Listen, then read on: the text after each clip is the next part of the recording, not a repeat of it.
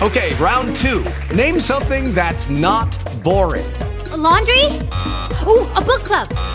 Computer solitaire, huh? Ah, sorry, we were looking for Chumba Casino. That's right, ChumbaCasino.com has over 100 casino-style games. Join today and play for free for your chance to redeem some serious prizes. ChumbaCasino.com. No purchase necessary. Void where prohibited by law. 18 plus. Terms and conditions apply. See website for details. Talk shoe. Recorded live.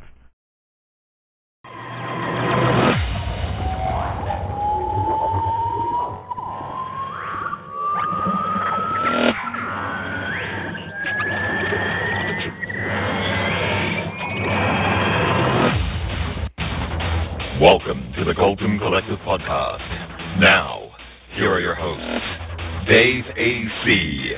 and the Sixth Doctor.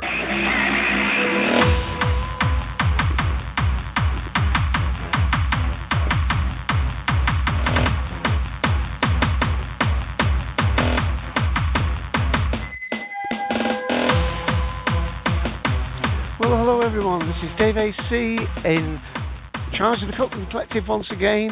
Hopefully there will be a few deliberate mistakes. We try and keep them to a minimum. And for 1 week only, I've got my own short little intro. Here we go. Will you still need me?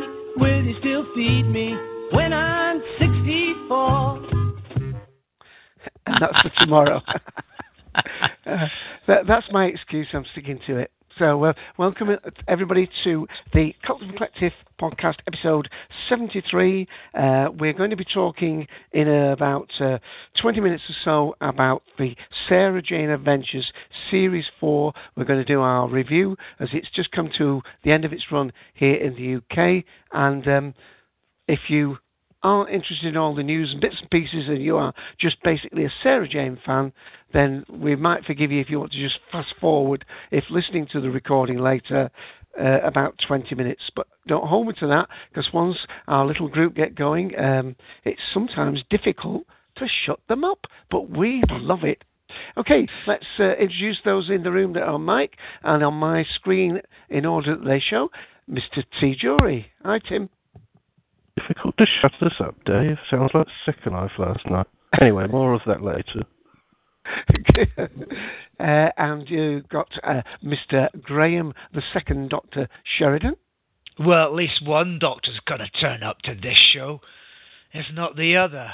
Good evening, Dave. I think he's avoiding you. I definitely do think that.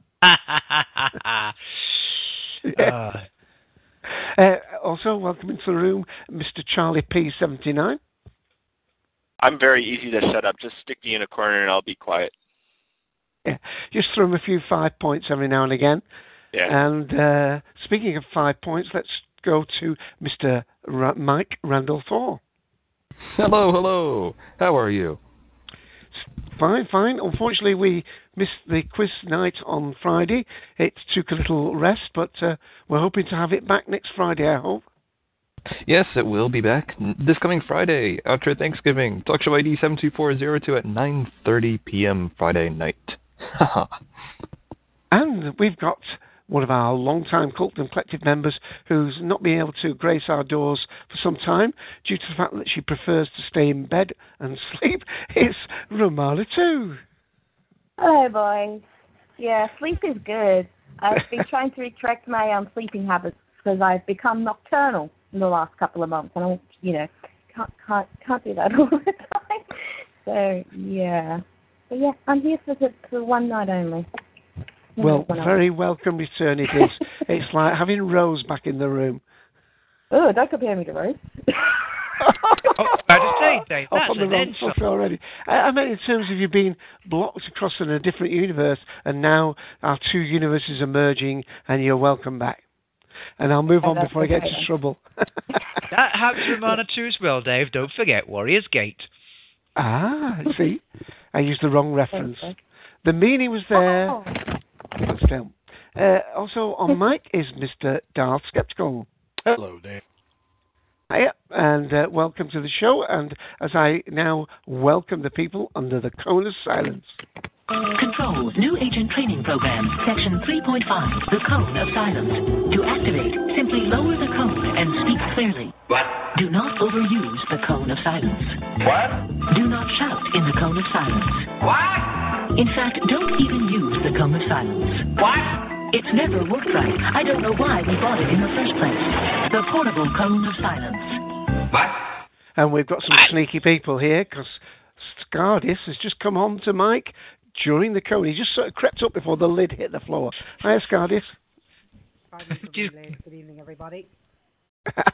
Well done. You just about made it in there before the resounding thud of the cone of silence dropped over you. Fortunately, at the moment, Mr. Benjamin Elliott is under the cone of silence. Hopefully, he may be able to restore his audio and sort out before we get to the end of the news section.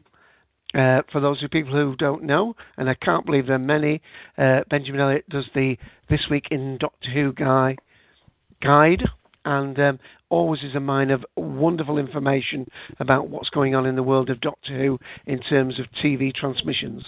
So, welcome to the show. Hope you get on, Mike. And we also got Cybob and Guest 10 under the cone. Okay, we're going to kick Merlin. off. Did I not mention Merlin first? You did mention Merlin. They are. Mistake number one. Chalk it up. You're going to tell Ian. You're going to tell Ian. 5 points. I can see he's going to get a secret report. How did Dave do? Well, he messed it up again. Never mind. Never mind. Keeps you on your toes. Let's go straight to the news. And Graham, you're on, so I'm going to be listening very carefully, just in case you make a flop of it.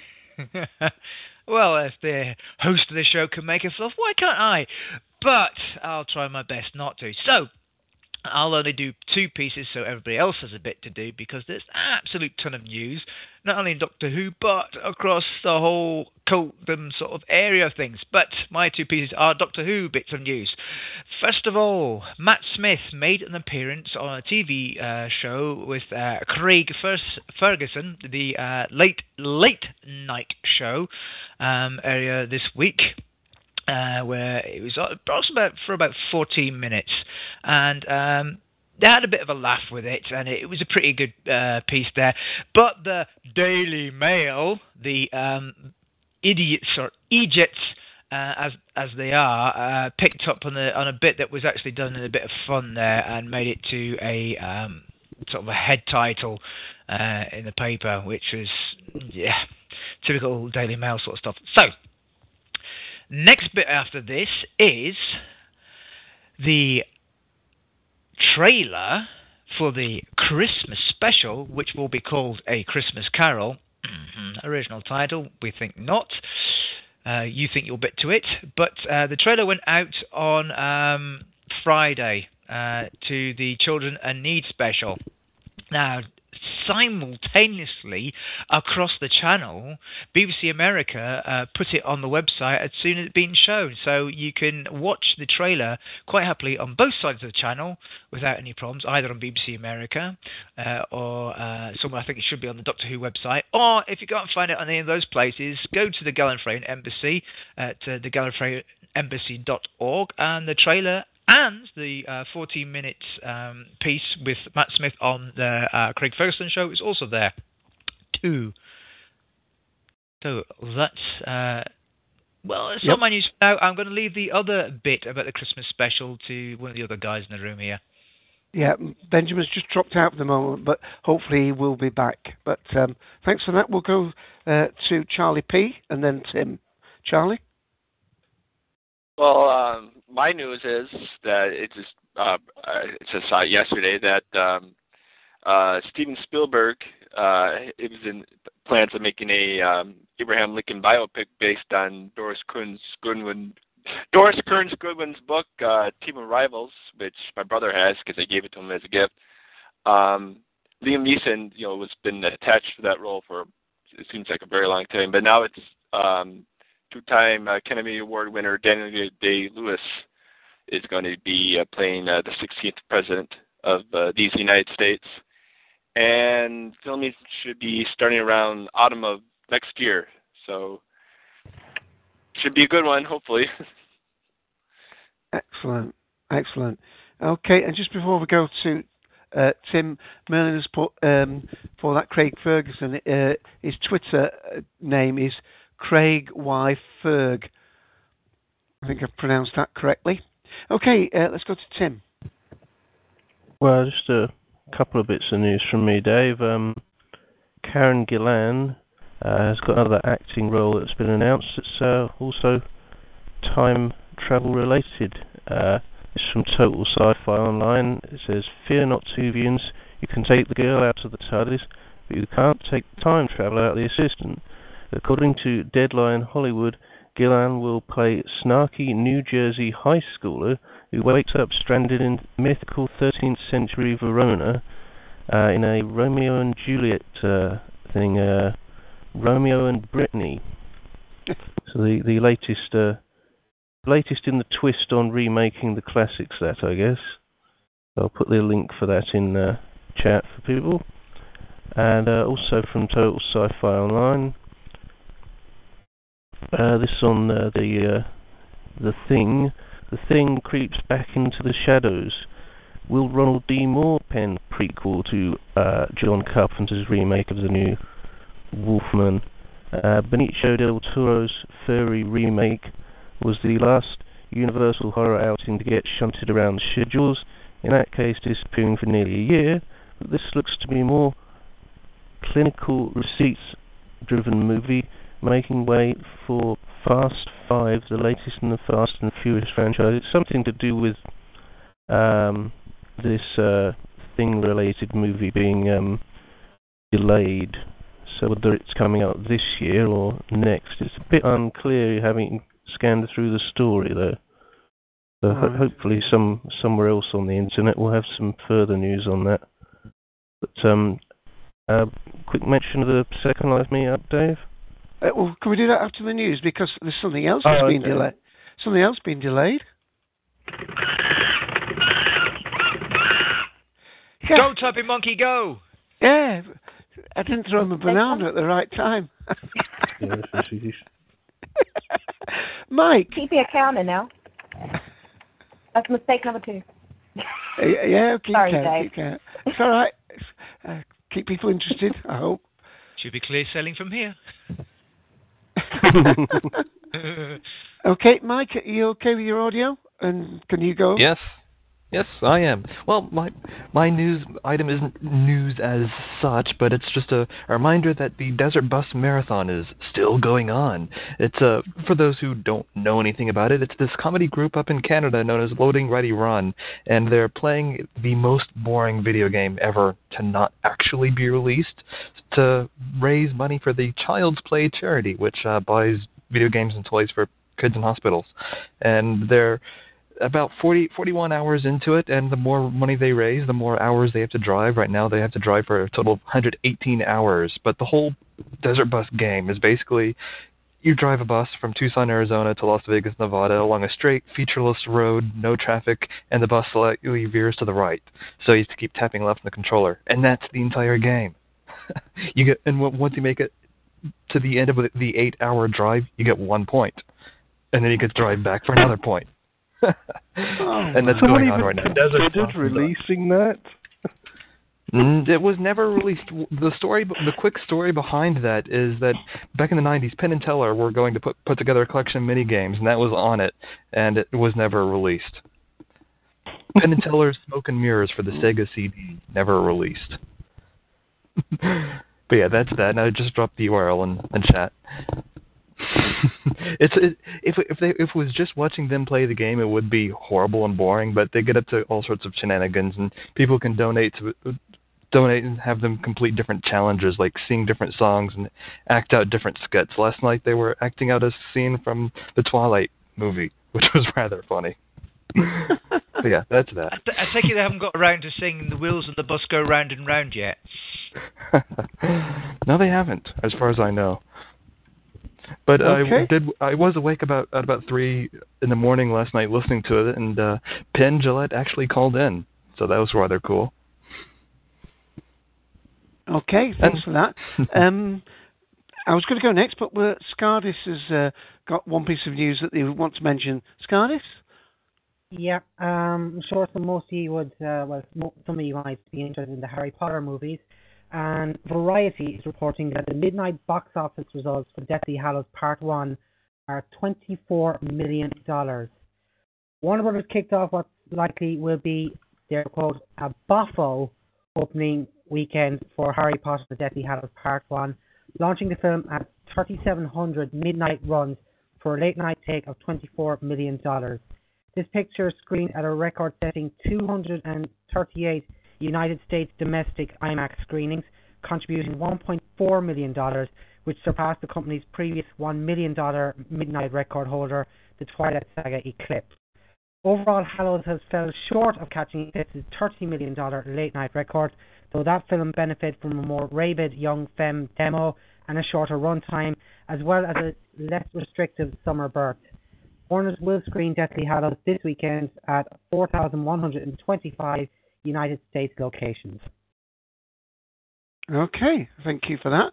Right, I'll just go with a couple of items before we finish with Darth, and that is these are from the Gallifrey News Base, blogspot.com. One is that on their thing on the 21st of November, they've put a book featuring the 2,000 biographical and thematic quotations about Doctor Who to be published next month. The Quotable Doctor Who, Volume 1, will cover quotes from all 11 actors to play the Doctor. And the book is by Catherine A. Davis and Colin M. Jarman, to be published on the 7th of December 2010.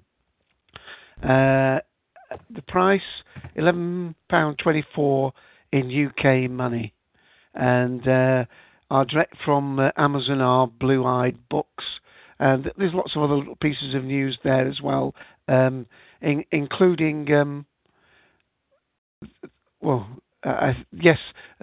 if you have used Seesaw, I'm not too sure whether that's just available in the UK. It's a sort of video online database.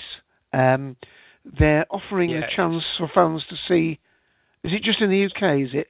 UK only, Dave. It's very much like most of these video services, like Blinkbox. There's several others. There's Microsoft networks have got their own video services. It's all the same. It's all UK locked.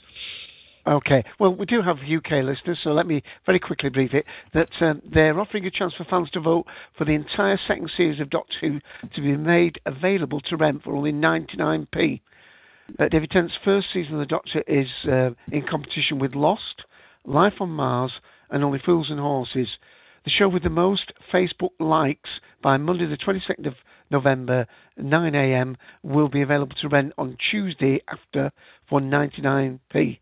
And then you will have up to 90 days to watch the series. So that's the website Seesaw. Okay, and we'll go to Darth, see if there's anything that slipped through the net on those news items.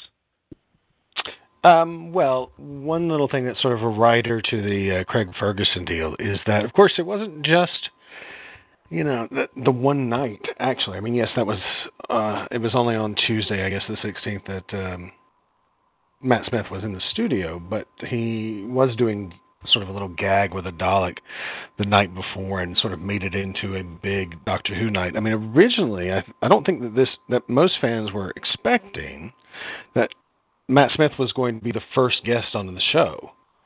I think it was advertised, if I'm not mistaken, for a long time as being Jeff Goldblum being the person.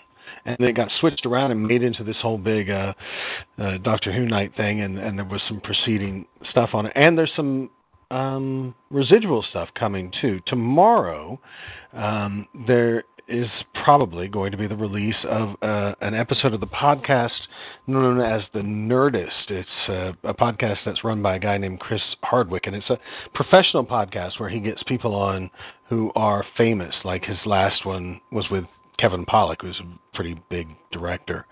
And we should see, therefore, some Matt Smith interview direct with this guy. There was a little bit of a... Chris Hardwick was actually on the show. If you saw any clips from it, he's the guy who's dressed up in the Tom Baker scarf that comes out late in the interview. So that's something to look out for, and that's going to be available on iTunes. We also, this week, moving away from Doctor Who, had a stunning little preview of Green Lantern, which is probably best and easiest accessible from simply going to greenlantern.com. That will eventually refer you to the right place, and boom, it'll just start playing the trailer. And it's a, fairly impressive thing. I saw it looked excellent, actually, to my mind. Yeah, I mean, definitely you can tell just from the little bit that's there that they're sort of screwing around with the character of Hal Jordan, kind of. That's not necessarily a bad thing. They're just making him into slightly more of an anti-hero. Hal Jordan, of course, originally in the comic books was very much a, lantern-jawed, straight-ahead kind of hero of the space age in America. Very much from the 1960s school where everybody who was in the Air Force was good and right and proper. And that's definitely not what this guy is at all. He's much more, I guess, Tom Cruise, Top Gun kind of guy. But that's not necessarily a bad thing. We all have to make updates to, a 50-year-old myth. It's fine. And it definitely, in terms of, how the graphics look, how the little hint that you get of the power of the actual ring, it does look like it's going to be at least a very fun ride, if not terribly accurate or faithful to the comic books. But that it certainly is available. It's certainly easy to get to. Just go to greenlantern.com. And then another. Sorry. Very sort of to the Iron Man sort of thing as the first Iron Man film came out, really. Just sort of an update. There is definitely, a Playboy kind of vibe about him that is not really a part of the Hal Jordan character originally. But again, who knows? We'll have to see how it plays. It looks stunning, so that's something good. Go ahead. Graham, are you inferring that because of the success of the two Iron Man movies, they might have tweaked a bit with the story, you mean? Yeah, the thing with the first Iron Man film was that it's roughly the right story, the same sort of beginning stories, it's just the settings were different. I think the original, Dias can correct me on this, was based in Vietnam or Korea, sure. I can't remember which one it was. Vietnam. And he updated it to Afghanistan with the whole thing. And back then, the fact was that he wasn't a playboy. He was also much sort of straightforward character back then as well. So they sort of take the great bits from Iron Man as a background and say, look, we're just going to take Green Lantern, go a little bit like this, just go that step further. Because I have to agree with Darth. The effects so far, they look absolutely fantastic. Yeah, I mean, I'm not sure I'm on board with your assessment that it's actually pinching stuff from Iron Man. It's not really that. It's that it's taking stuff from other versions of Green Lantern. Not so much as pinching ideas. It's just looking how that was made and then seeing how you could sort of keep within the sort of the parameters of the Green Lantern. And then bring it up to date, looking what made Iron Man such the success it was, and then doing the same sort of idea for Green Lantern to get it to be a success. Right, presumably but certainly with that they'll bring humour, a little bit more humour into it, because I think that was the thing that Iron Man did, isn't it? Yeah. Oh yeah. The flippant hero. Yeah. I mean, you can see from the trailer itself, there's a lot of humour involved in it so far. Yeah, the bit where he reveals his outfit to his friend. Yeah. How cool is that? Which, by the way, if you're impressed with how that shot is, I don't know if we know this yet, but basically, that's not an actual outfit. That is a total CGI creation. So it's very different than, say, when you see Superman or you see Batman in the movies where they are actually wearing an outfit. He's not. He's just wearing a green outfit, and then they're putting onto it a CGI outfit, which is why it looks kind of different and shimmers and stuff. But there is actually somewhere on the net, and you can probably just look up something like, I don't know, new Green Lantern outfit change or something like that. And you'll be, one of the first things up there is going to be an article describing how the actual transformation takes place. And it's kind of cool. I mean, it's we've seen green screen effects on body, certainly in the making of, say, Gollum, how we're transferring, motion capture from the Gollum suit into the actual CGI character of Gollum. But this is a little bit different, because we're not, having a CGI Green Lantern. Well, I'm sure at some point there is, but in general, we're not looking at a totally CGI Green Lantern. We're just looking at a CGI outfit, which is an interesting challenge and one that hasn't been, I don't think, done on a big scale like this before. It looked to me, Darth, as though, with the ring, anything you can imagine, you can make happen. Almost looked as though they were implying that he imagined the suit and the ring provided the suit. Was that what was happening? That's not what, according to the lore, happens. The suit is actually supposed to be real. And then just sort of have a green glow around it. Originally, and by originally I mean in the 60s. No, I mean, as you see other Green Lanterns or whatever, you see that they all basically have the same suit. It is a uniform. So, I don't know. But the point is, in terms of the behind-the-scene deal, it is an interesting experiment to have just a costume be CGI, and for that costume, therefore, to have to move in all the different ways that the actor moves. So it'll be interesting to watch out for that, I think. Okay, Dave, I'm going to have to shift, mate, and I'll wish you all the best for the rest of the podcast, guys, and I'll catch you later. All right, thank you for that. Cheers. Bye, Graham. And then one other little bit of news that is complicated, but I'll try to go through it as quickly as possible. Basically, gosh, I don't even know where to begin with this. There has been some movement in one of the cases involving the rights to Superman this week. That movement, let's see, how do I explain this? All right, really quickly. Superman created by Siegel and Schuster in 1938. That, therefore, is the copyright date. $130 plus a contract for Siegel and Schuster to work at DC was given to them in exchange for, we get the rights to Superman forever and ever. Amen. Then Superman takes off. Siegel and Schuster periodically say, wait a minute, we should be getting more of that money. They have several different court cases. Most of those court cases go really nowhere.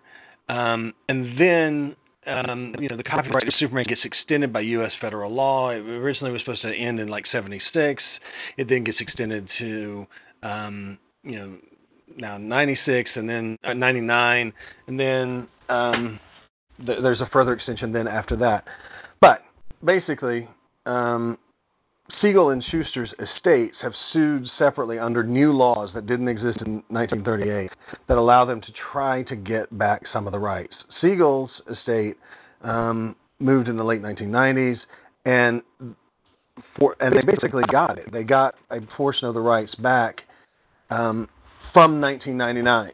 Which means that from that point forward, they are supposed to be getting direct residuals off of anything Superman. So, for instance, they get direct residuals off of Smallville and off of Superman Returns. They don't get anything direct off of Superman the movie, Superman 2, through Superman 4, or any of the comics before 1999.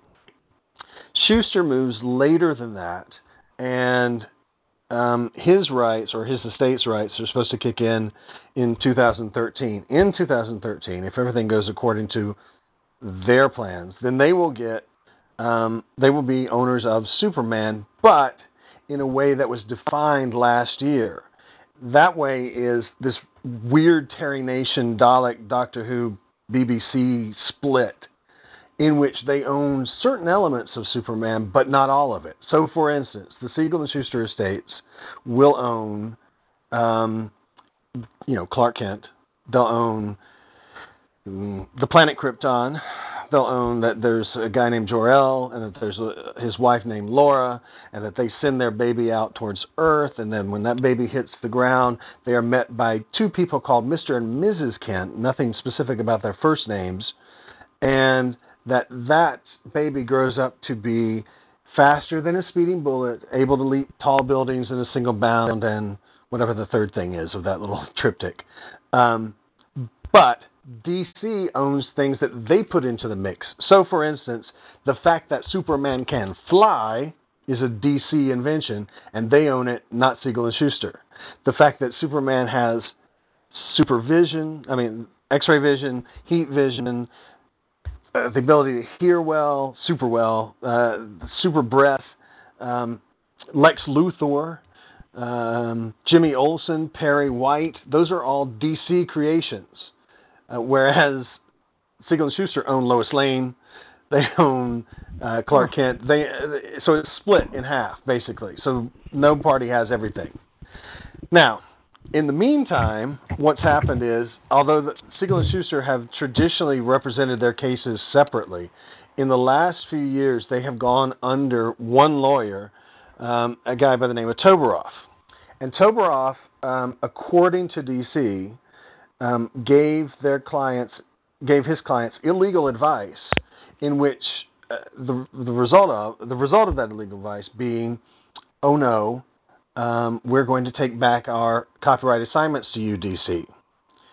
And so DC, separate to the several lawsuits having to do with the actual rights themselves, DC suing this lawyer basically for malpractice and saying, you gave bad advice that you didn't have the right to.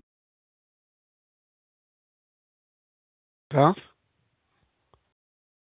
Judge in Cal. Oh, yes? You broke away then. We lost you for a couple last of seconds. month.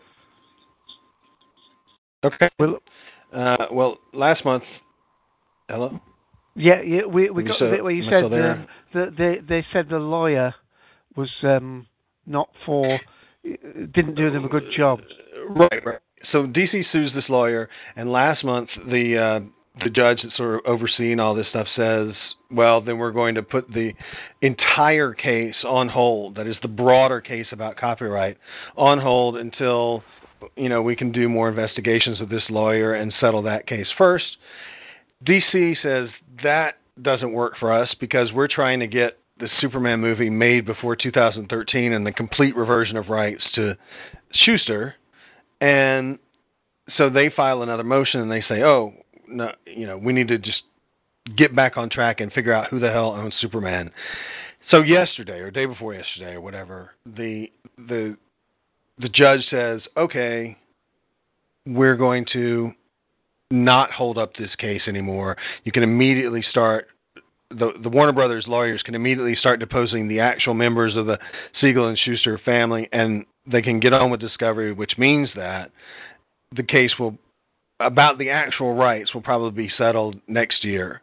But it really should have been settled by now. Like actually by today, it probably should have been settled. But because of this secondary case, which put everything on hold, it's not.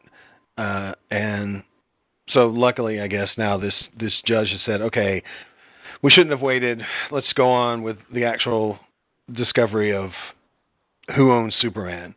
So we should see by next year probably who owns Superman. And even though DC is completely moving forward with this Superman movie and pretending like nothing is going on, they will almost certainly have to go to a judge to see if they can actually release the film. Wow. But the weird thing is that's only in America. All this is all about American rights only. There is no contest whatsoever that DC owns the right to Superman outside of the United States of America. Right. So I know it is there's another complicated. bizarre to it. It's very complicated. Yeah. Yeah. I mean, even with authors and books, America used to have. I think in the UK we used to have up to 50 years after the author's death. I think in America it's something like 75 years. And that's caused lots of complications. I think here in the UK we've had to bring things into line with that. But Merlin just put in text as well, because there's a complication of Smallville, isn't there? So characters like Chloe, I suppose, are not owned by them, are they? People that have been introduced. Actually, Smallville is not a complication because of the fact that it's ending right now. It's going to end well before any reversion of rights to Schuster. And Siegel tried to file a court case saying that it didn't get proper residuals from Smallville or Superman Returns, but the judge said no. That in fact the Siegel estate had been properly paid. So Smallville's in the clear. Right. And as Merlin's pointed out with like Chloe, I mean, yes, Chloe is a wholly owned Warner Brothers property. So she joins the rank of Perry White and Jimmy Olsen and Lex Luthor. But I mean, if you can imagine, what the hell are realistically, what are Siegel and Shuster going to do with the Superman of literally Action Comics #1? That's it. That's all they get. Action Comics #1. Plus, I guess a little bit of comic strips that happened in the newspaper before it came to DC. So it's like, I don't know how many frames that is. That might, if it's even 20 frames, I'll be surprised. Literally, just Superman who can leap tall buildings in a single bound. That's all they got. Wow. That's not Superman. Not anymore. So you don't think they wanted a shed full of money just to go away? They wanted to actually try and develop something themselves? They do want to try to develop something themselves. I don't see how they're going to do it. Because, I mean, if they don't own Perry White, if they don't own Jimmy Olsen, and especially if they don't own Lex Luthor, I mean, I know you can have Superman stories without those characters, but it's not, at some point, it is rather like Doctor Who and the Daleks. The Daleks need Doctor Who to be successful, and in the same way, really, Superman needs access to Batman, to Wonder Woman, much less to Lex Luthor and all these other characters. So, I mean, it's kind of good, because what it means is that ultimately, even though Siegel and Shuster themselves never actually benefited from it, they did. They actually made money. They just didn't make like great residuals. But for the time, they were still making tens of thousands of dollars in their contracts. But it does mean that ultimately this will be a fairer sort of allocation of residuals between the company that puts out the material and the people who actually devise the hero, or at least the heirs of the people who devise the hero. Right. But they'll never be able to shop it out as an independent thing, I don't think. Right. Well, it's the old saying, isn't it? The lawyers get rich. And if I can quote, and I can't quote it now because I can't remember the quote line, but from that ongoing law case in that British series, I'll remember it later. So I'll stop. Anyway, let's move on. Thanks for that, Darth. But we are now well into the show. We've got one piece of feedback, and then we're going to have a little bit of a report about an event that hopefully Tim can just give us a little bit of a insight to. We just had some feedback from Danny Time Lord Pinsuti, I think is how it pronounces. Hi Dave, just listening to Cult and Collective number 62, and that was the one we did about Sci-Fi Down Under. He mentions some of the things that were mentioned, a couple of things by Darth Skeptical. One is just an update for the Australia. Has 22 million people, not 26 as we suppose, 26 million. And the TV show Time Tracks did in actual fact get a run in Australia, and that Danny himself enjoyed loving that. There was one other thing he caught, but couldn't really specify, so we'll let that pass. Well, Danny, thank you for the feedback. We always like feedback, corrections or whatever. I'm quite used to being corrected on different things that I do, so welcome for that. So, in fact, before we go to Second Life, let me just tell people how they can call into the show. If you enjoy listening, why not join the collective and participate yourself? We're on TalkShoe, call ID 54821. Call in on 724-444-7444. This is a US number, area code 724, so do check your calling plan before dialing in. If you have a SIP client, you can call in for free on 66.212.134.192. Or you can connect in directly via the Shoe phone client if you have TalkShoe Live installed. We're looking forward to hearing you. Okay, Tim, do you want to just give us a brief mention of the Gallifreyan Embassy Podshock Second Life 47.2 meetup? Yes, Dave. I'll also add briefly that further on the Craig Ferguson show, the Nerdist guy was wearing a very impressive Doctor Who scarf that was made by TARDIS Tara, who you'll find on Twitter, Podshock, and another. I can't remember which one she's on now. Dirty Who's, I think. Yeah, Dirty Who. No. She's on Happiness Patrol. Sorry. Wake up, brain. Anyway, she'd been mentioning on Twitter for several months that she'd sent them about 3 different scarves, and kept hoping that Craig Ferguson himself would wear one. So I was very pleased when one showed up on the show. And once we get on to the main subject, I'll put in chat her Tumblr link, because she did actually manage to track down the Utah filming of Doctor Who. But spoiler warning, don't look at these photographs if you don't want to be spoiled, because they did see certain things. But on to last night, and it was night, and it was late. But at 9 o'clock, I got onto my fastest computer, for I'm bereft of certain bits of equipment at the moment. And at not long after 9, we kicked off the Podshock meetup, although sadly the only Podshock presenter who managed to get online was Lewis Trapani, and he was having a few technical problems for about the first hour or so, but he managed to solve them eventually. And we went off on the TARDIS tours, which, as those of us in the room tonight will testify, were a little bit plagued with technical problems, which kind of seemed appropriate, really, because we were celebrating the 47th anniversary of Doctor Who, and particularly during the classic series, the Doctor never quite knows where the TARDIS is going to end up. And they were somewhat winging it a bit.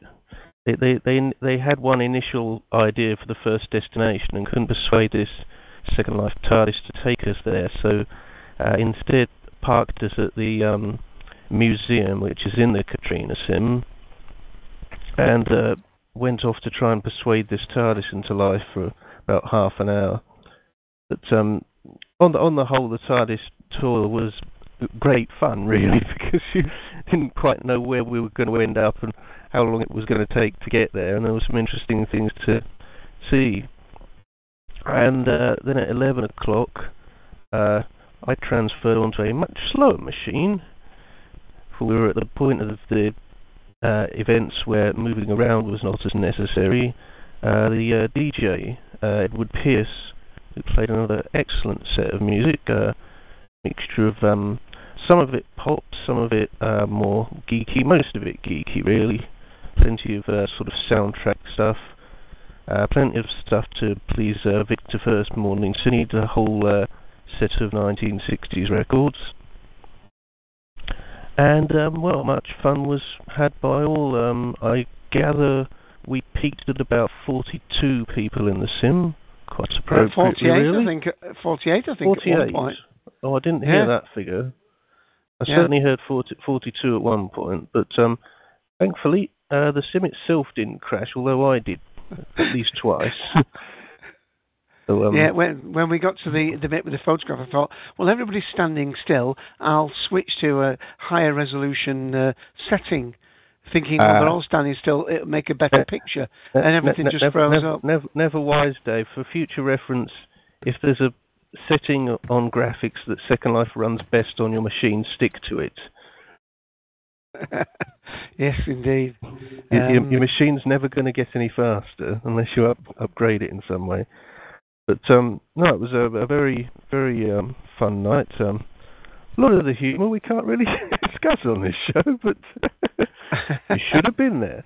And as we're in the habit of plugging our podcasts on this show, a few hours before the meetup, me and my co-host Mimi did a short living of Second Life. It's only about 12 minutes long, which details the decorations that Victor had put up in the sim, and also talks about the meetups in general. Rightio, that's so great. Link for that there in chat. Yeah, and for the if you're on Facebook, look out, search for the Cultum Collective fan page. There are some pictures there, and on my TwitPic page, that's twitpic.com/photographs/Dave AC. There's a few TwitPics that I put up during the course of the event itself. Okay, anybody in the room that was at the Second Life who wants to make a comment? I'm not sure there is on audio, but now's the chance to speak. Okay, well, we're coming up to 3/4 of an hour, and we've yet to start our topic, so I think we'll draw a line under other topics now, and just let me give us a little short burst of music to get us in the mood.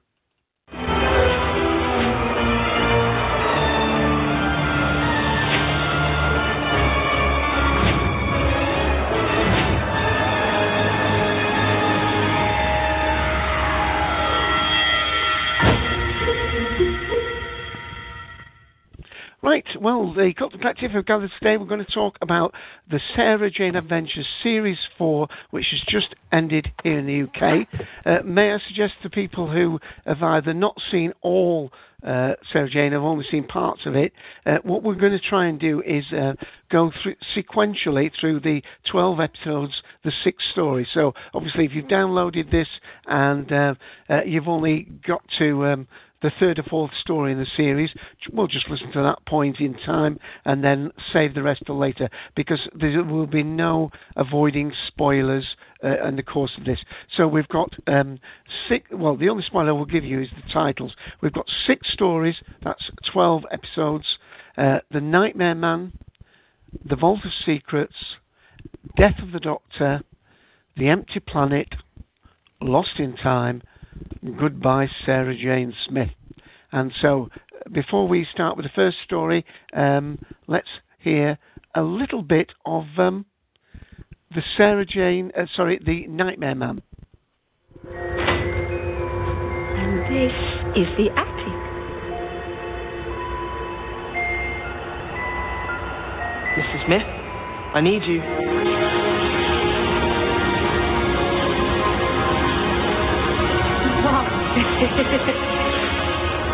Mom? What do you think, Josh? Do you like it? Oh, he's so sweet. He's my new baby boy. Sarah Jane, I'm receiving a call from you. Oh, take a message. I've got Josh now. Have they forgotten you already?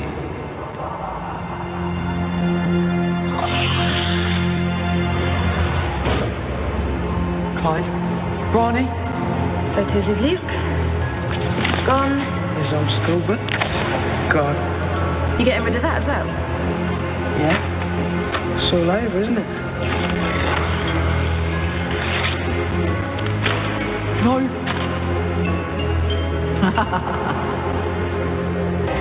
Clyde! Ronnie!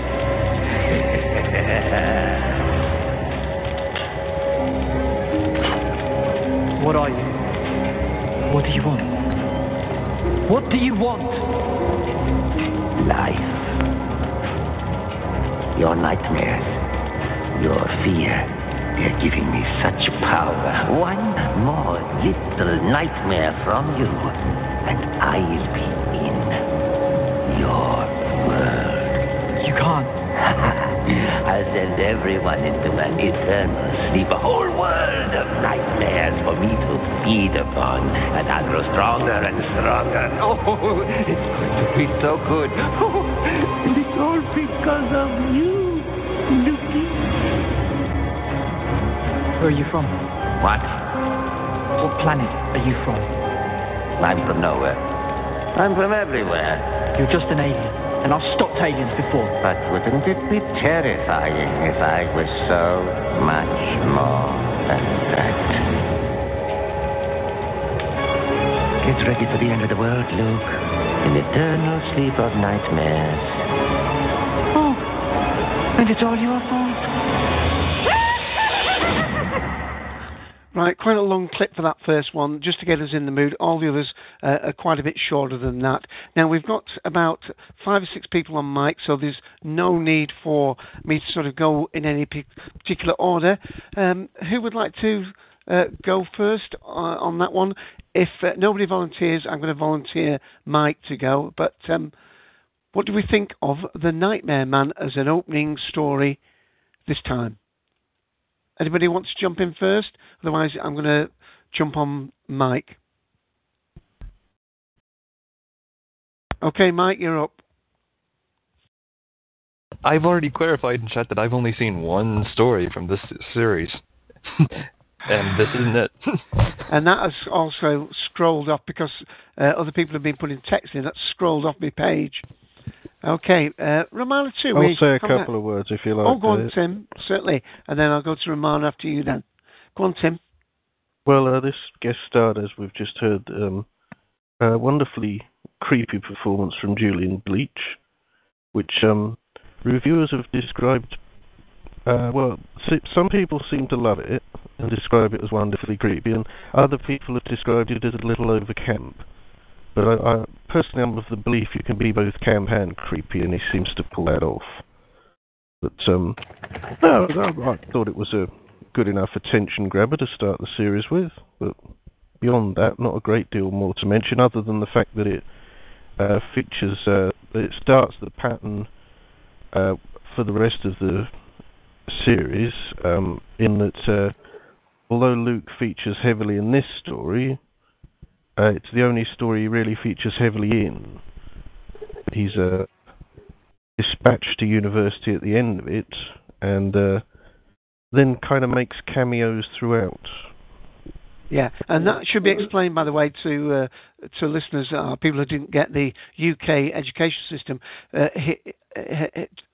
Clive, Riley and himself are in the same class at school, but because he's so intelligent, he's taken the entrance exams like a year early, or his A-levels early, and that's why they're still staying behind and going to school, and yet he's gone off to university, simply because of that. But it was to accommodate the actor rather than the story written around it. Okay, Romana, do you want to mention this one? Yeah, well, they did a similar thing with writing Maria out of the story as well. But I do like how they at least came back to Luke constantly throughout the series, whereas Maria got maybe like one little mention and then she was just quickly forgotten about. But yeah, this one, I like this one. I make this point now that Sarah Jane is a series that I like, but I don't love, if that makes sense. Like, it's not like how I feel about some other shows I watch. It's not, I'm not jumping at the bit to watch it as it comes out. For example, like, literally, like, I watched 6 episodes last night just to catch up so I could come on the show, because I'd been getting them but just hadn't had the desire to watch them because, I don't know why, I'm just not excited about it, but I do feel that this series was better than some of the others, but this story in particular I enjoyed because I am a fan of the Luke character, and I thought this was a good look into him. Good look into him. But Julian Bleach, of course, played the Nightmare Man in this. Of course, he's now been in all 3 of the Doctor Who universe shows. He was in Torchwood first, and then he was, of course, Davros, and now he's the Nightmare Man. The Nightmare Man reminded me a lot of his character in Torchwood, and because of that, I couldn't quite get it out of my head, because it's a similar type of kind of voice he uses, similar kind of mannerisms, because it's all very circus-like, and he was like, in the Torchwood episode, he was a circus ringleader, and in this, he's almost like a clown. So, while it didn't distract me from my enjoyment, I just felt it was just a little something I noticed that was very similar. But I thought Julian Bleach was awesome in this. So that makes my enjoyment of it more. Yeah. But yeah, it's probably one of my favorite of the series 4, only because I remember at the time I first watched it, I was quite annoyed that they'd written Luke out of the series. It's like, oh, let's ship him off to university with K9, goodbye. But then watching the rest of the series, I actually enjoyed watching Clyde and Rani, which I never thought would ever happen. So, I think they really upped the game this year. I think it's, without starting to go on a rant, I think the fact that Russell T.D. has only had this series to focus on this year has shown in the way it's being played out, because he wasn't distracted by Doctor Who, and Torchwood hasn't really been going on. So he could focus all his creative energy into this series, and I think it definitely reflects in the quality of the story. So that's just my opinion. Here you go. I'm saying positive things about Russell. No. Whoever thought. Yeah. I think as well, I know you said you've watched them basically at a sitting, but one of the things that has been really working well for the Sarah Jane Adventures, I think, is this of doing the 2 parts on consecutive evenings. So with obviously the plots are not that evolved anyway, but when the target audience is, I don't know, 6 to 16 or something like that, it perhaps makes it easier to do it in that way, and luckily they don't overdo the overlap, if you know what I mean. You don't feel as though you've had a full episode and then half an episode at the end. They seem quite well balanced out. Yeah. But one thing I would have mentioned later, but I'll mention it now. Yeah, I hate to say it, but the Tommy Knight character, they can manage quite well without him, actually. And he might be a bit disappointed in that. Well, I thought when they first originally wrote him out, I was quite annoyed, because I remember the only episode of Series 3 I really disliked was the one without Luke in it, because Luke wasn't in it. But then after I watched, I think it was the the Empty Planet, which really sold Clyde and Ronnie to me, finally, after many, many years of not really liking them. So I think it worked after that, but before that I was quite annoyed to see Luke be written out of the series. But he was always, there. He was in virtually every story, he wasn't completely forgotten about like Maria was, and I think that was a good thing. And yeah. The other thing to perhaps mention alongside that before we go to someone else is the fact that, of course, he takes K9 with him. So in effect, you're almost writing two characters out. One of that presumably is because of the other Australian story. But one of the things about the Sarah Jane Adventures is you've got a clever computer, the clever dog, and a clever boy. So you've got a bit of an abundance of cleverness. So obviously, as long as you've got Mr. Smith in the attic to provide those sort of technical explanations, they used to call, the gobbledyspeak on Star Trek, you are sorted. Well, I do like to know how is he going to hide K9 from, I know what uni houses are like. I can only just imagine what K9 will be getting up to in that house, and yeah, I'll leave it there. I guess we have to assume he's not on uni property and has a flat entirely to himself. Not what to I suppose if people can sneak in partners, I'm sure they can sneak in a blooming metal dog. Please, by the way, don't keep on ceremony, people. We've got 6 or 7 people on mic. That's an easy number for people to jump in when they've got something to add. Charlie, you lost audio for a minute. How's your audio? Do you want to come in at this point? Sure. I assume you guys can hear me right now. Yeah. Yeah. Actually, speaking of K9, there's a bit in there in Nightmare Man, which is my favorite bit when my favorite bits of Sarah Jane Adventures is when Mr. Smith tells Sarah that he can hook up, connect to K9 to give him more power, and Sarah says, "Oh, I got all this stuff. I got alien tech. I got all this stuff. What do you need?" "I need a USB line." It's just simple like that. Yeah, and I think like another thing that's sort of one of the high points of this episode was all the nightmares. The one that everybody seems to talk about a lot is Clyde's nightmare of him working in like a burger joint or a fast food place, and Sarah comes in and says some old lady on a scooter,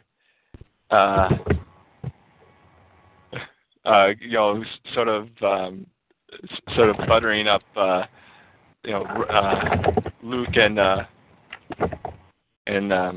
Ronnie and such like that. It seems like that was the dream that probably would be a nightmare. Seemed like seeing Sarah look old. Yeah, it's again, Julian Bleach, good job. I think probably as with most Sarah Jane Adventures, I think the first part was probably better than the second part. It seems like they always do good setups, and then the resolution is sort of iffy, but it's a kids show. When you have all the kids joining forces against the Nightmare Man, that seems kind of again, I'm not sort of the target demographic for this show, so I have to sort of let that slip. That happens a lot with this show. It's like, well, I'm not a kid. The Nightmare Man seemed to be taking a little bit more than the name Nightmare Man. It seemed a little bit like the Nightmare Before Christmas type of the sort of sing-song voice that he was using. Right. Again, it's Nightmare on Elm Street. Well, no. Nightmare on Elm Street's where they nicked the plot from. Well, right. I meant the lilting way that it was almost said as poetry, almost, you know. Yeah, but taking plots from places like Nightmare on Elm Street is pretty okay, because in fairness, the target audience wouldn't have seen that sort of film or movie. I mean, Nightmare on Elm Street is kind of horror. Shouldn't have, is the more important word. So the target audience wouldn't have seen something like that. So adapting older stories for younger kids is fine by me. Well, Russell T. Davies was always able to get inspired, shall we say, from the best. Well, that's kind of sort of like Doctor Who in general. They've done that. They've nicked things from other stories and stuck them into their universe. So that's fine with me. Yeah. Anybody else who's not yet commented on the Nightmare Man? Darth, do you want to come in on this one? Yeah, I mean, it was. I really did like part one, but I think as Charlie has pointed out, you do run a risk with Sarah Jane and the adventures of part two being unsatisfactory, really, just flatly unsatisfactory. And I think the thing that really didn't make any sense to me with this serial was that Ronnie's supposed nightmare was exactly what she wants out of life. So I'm not exactly sure how that was a particular nightmare. I wasn't sold on the fear aspect of her. And more particularly, I think we have the start of a rather disturbing trend with this particular episode. And by that I mean part two of what I'll call the Moffat infection. That is the belief that suddenly if you think of something, it will make the problem go away. And that's what, happens here. They think, and the Nightmare Man goes away. Just like, Big Bang. If you think, you'll somehow miraculously bring back the Doctor from the other side of beyond. Doctor. Right. Doctor. I mean, no, but that's scientific. Don't talk to me about Last of the Time Lords, because that actually has at least some veneer of scientific rationality to it. Because there's a network there, and he hooked himself into the network, so that's fine. But this is just like the Big Bang. This is just out and out. Think of me, and your problems will be solved, and that's what happens here. And unfortunately, it's something that we see throughout this series, and it's the one aspect of this series that I don't like. I generally do like this series, but my God, how many times is there the think of something and it will happen or not happen plot? It's all over the place. And so it sort of, to me, it diminishes the this sort of excellent work of Julian Bleach, and it also diminishes some of the really, as Charlie pointed out, excellent lines. That USB line, that's fabulous. And really, I'm glad that they've got Alexander Armstrong voicing Mr. Smith, because I'm not sure that other vocal artists who aren't so familiar with comedy would have been able to nail that line which he did. So there's good stuff, and it's interesting too. One of the things that I do like about this, and that I really liked about part one, is the fact that this is, I believe, the first time that there's truly asynchronous storytelling in Sarah Jane. That we start off somewhere in the middle of the plot with Luke recording his little message. Yeah. And then eventually find out what that's about. I mean, yes, we see that all the time in sort of adult fare all the time, but it's not actually been done in Sarah Jane before, which I don't know why, but I thought it was really effective. And this is, I'm so glad to see the back of Luke. He's terrible. The character is just abomination of science fiction cliche, but let's have Wesley Crusher back again, please. That's clearly what we need in a science fiction television show. But beyond that, Tommy Knight, I'm sorry, can't act. Nice guy, apparently does a lot of good work, in terms of public relations for the show, but he cannot act to save his life. I'm so glad to see the back of him. And you know what? In this particular episode, on some of the lines, I really did think that he was kind of acting. I mean, there was something a little bit there, but still, most of the time, it's just like, please get this guy off my screen. He's bringing down the show. He's always brought down the show from Invasion of the Bane. He is terrible, and I'm glad to see the back of him. But I think it is entirely out of character that Sarah Jane just says, okay, you may take K9 to Oxford, where I'm sure that won't be a problem. When, even in the modern series, in School Reunion, she's a little bit protective of K9 out in the real world. She at least tells the doctor, I can't just take him into a hardware store to have him fixed, but yet I'll let him run off, around Oxford where there's every chance that some curious scientist might pick him up and do something with him. I mean, of all the places to let this creature run wild, why Oxford? I mean, it's just, what are the implications? I remember from the last series that Clyde snuck K9 into school. When they had those seeds. That's very true. But I mean, at least there was some thought in that. Subterfuge, wasn't it? Yeah. Well, there was subterfuge, and then there was also Clyde is doing something wrong. Yeah. And here it's just like, oh no, take my Beetle, which I've never seen before, which has never been a part of this series before. Okay, suddenly there's a garage on the house. Okay, here's the Beetle. Take that. Take K9. See ya. And it's like, I had to look that up. I went. Had Sarah Jane ever had a Beetle? And I thought, nope. As far as I could tell. No, and it's like, I mean, it should have at least been the car from School Reunion. Well, that would have made sense. Or the one from the one from School Reunion would have made more sense. You're right. We are in a car. Yeah. But no. And when did Tommy learn how to drive, or did I blink and miss that? I think you blinked and missed it. Between series. Remember, guys, that remember when it started? It was the Slidine exploding, and then there was a whole year when he was doing the A-level year type studying. So basically, we can presume then that between Slidine exploding and the Nightmare Man plot, he probably learned to drive around then. So we have a year gap. Ready for going to and also with Lou leaving, we've had and it was featured in this particular episode, the burgeoning talents of Rani, didn't we? Rather in our face, somewhat. It was quite surprising, that scene. I don't know. I think it was from this one, wasn't it? Where she's sort of going towards the television and then gets sucked into it. Or am I the only one that noticed that scene? What do you mean by burgeoning talent? Her burgeoning talents, yes. Sorry, are you saying she's more physically developed? No, I'm saying it was quite overt for Sarah Jane Adventures. I mean, later on she's in historic costume, and that makes sense. But this choice of shots was a bit, and I think they referred to it on the Radio Free Scaro as well. That for a children's show, it was an unusual choice of editing.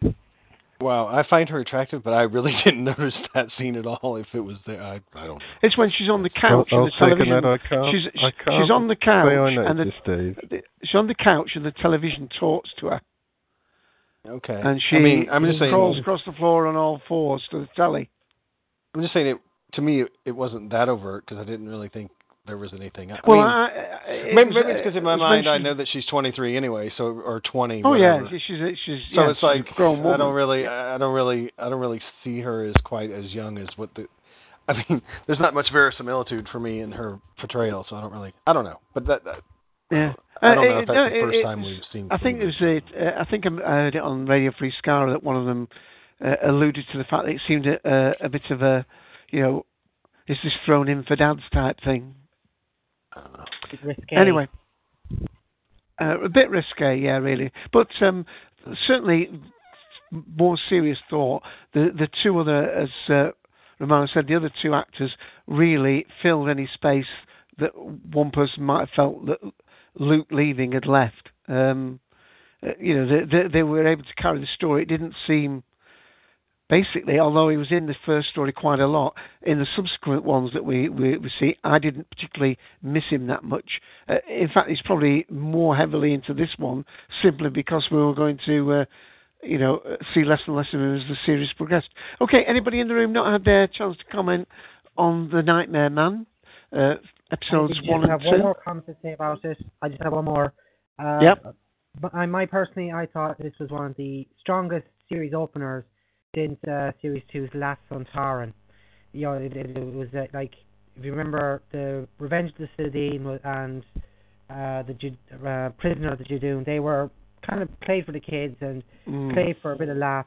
Last Sontaran and this one, a bit more serious. This one is certainly one of the creepier ones.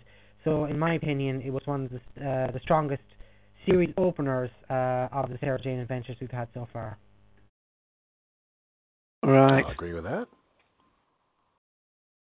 And in my defence, Merlin, I think it was from Radio Free Skaro that drew my attention to that. But anyway, let's move on to episodes 3 and 4. The Vault of Secrets. 2-part story. This was on the 18th and 19th of October. And it features the return of the Androvax, is it? That was previously seen in The Prisoner of the Judoon and the android servants of the Alliance of Shades. And those, of course, was quite a nice link-up because they were in the animated adventure from Doctor Who, Dreamland. So was anybody glad to see those particularly in it, and has anything to say on the story plot? Well, I enjoyed the return. I was slightly worried as to whether they could pull them off without it becoming a little bit comedic, but I think it worked very well, and possibly unlike any of the other stories, Part 2 was quite thrilling. It was a bit of a sort of chase-orientated Part 2. Right. Well, let me just play a little clip from it.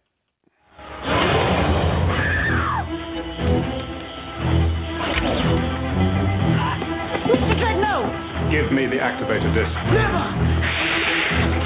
It's an alien too. We only want to save Androvax's species. Why won't you help us? The equilibrium must be maintained. What does that mean? The Veil ship must not be taken from the hyperdimensional vault. And if it is? The ship's star drive engines will disrupt the vault matrix. The dimensional disturbance will tear your planet apart. But my people will live again! Androvax, no! Okay, just a short clip this time. Anyone want to comment on that? Or just let me unmute Romana too. I don't know what happened to your audio there, Romana. It must have just dropped for a second.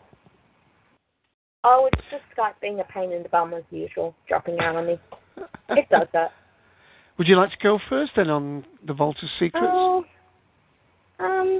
Well, I recently watched these again. I watched these.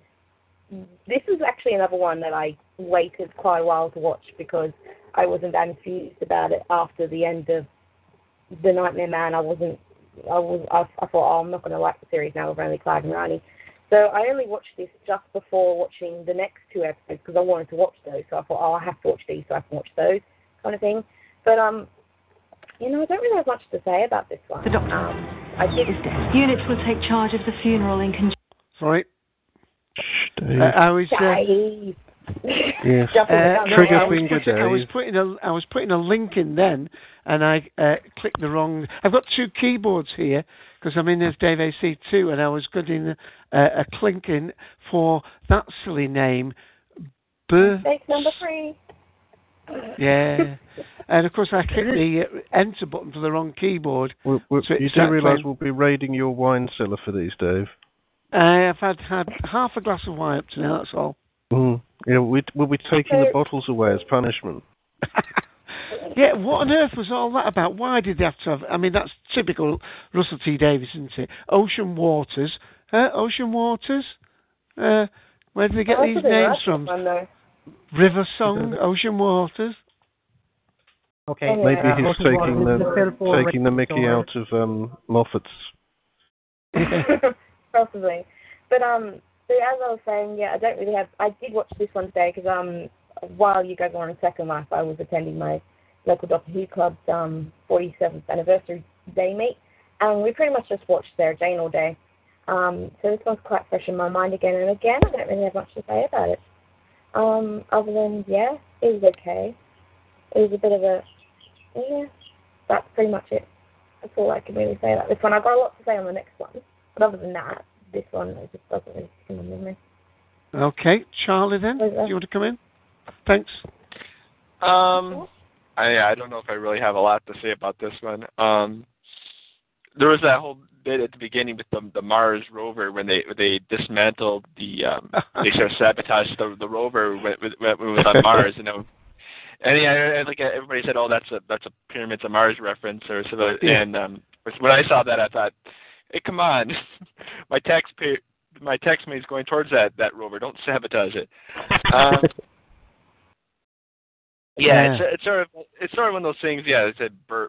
That what a silly name for whatever a UFO group. And I'd like to know more about this. You know, Ocean Waters. I mean, she was abducted by aliens.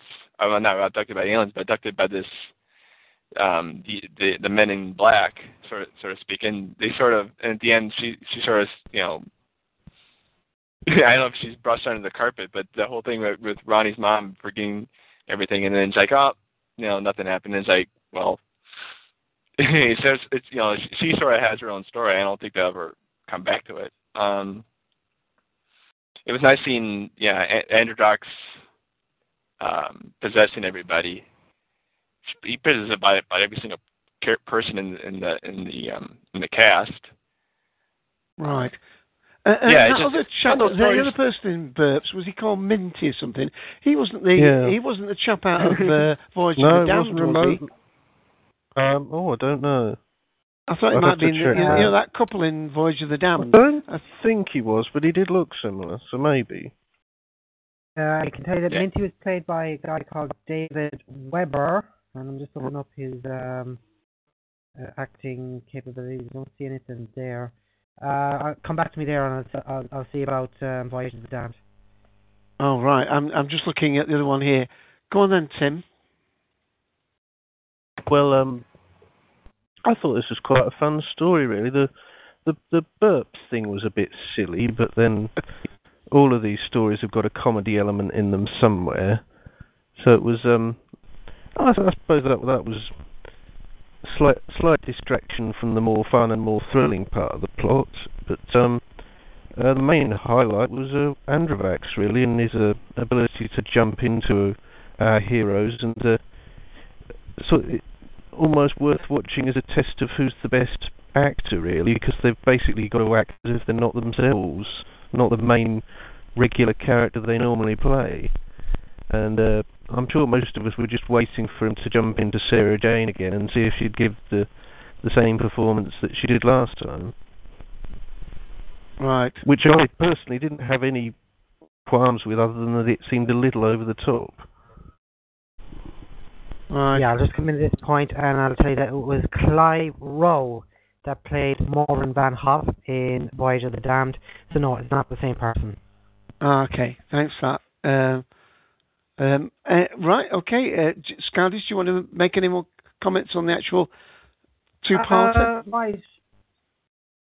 For me, it's still a very good story, but it was definitely one of the weakest stories in this series.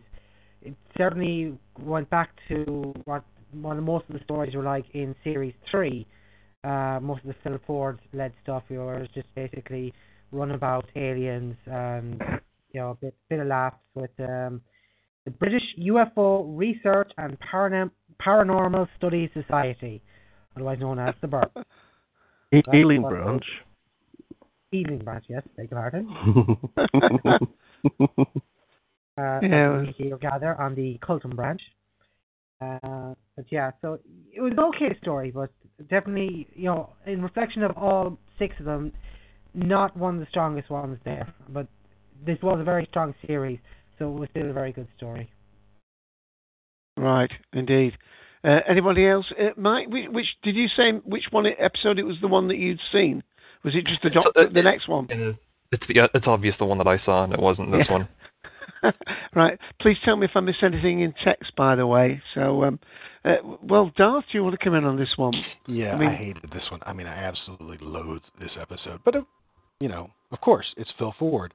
And unlike, some other people who seem to think that he's just God's gift to the Hooniverse, I think Phil Ford is a terribly negative influence on the writing of Hooniverse episodes. And this is just, another example of that, because he doesn't seem to care about the broader continuity that is being delivered. Just like, when he writes City of Daleks for the Adventure Game series, what does he do? He goes back on one of the most important points that is given to us in Series 1 of Doctor Who, and that is, I stopped both the Time Lords and the Daleks. It doesn't make any sense that the Time Lords would be time-locked and Gallifrey, therefore, out of the time stream, but Skaro is somehow still alive? That's stupid. And it's the same thing here with Vault of Secrets. The central conceit of this episode is that, the people on Earth don't know who aliens are. It shouldn't be that we've got this burps organization going around where people who have seen aliens are huddled together, out of the mainstream. It should be people who don't believe in aliens who are out of the mainstream at this point. And so it's completely reversing all the work that's been done for the past 5 years on Doctor Who, where gradually we've seen people understand that there are such things as aliens.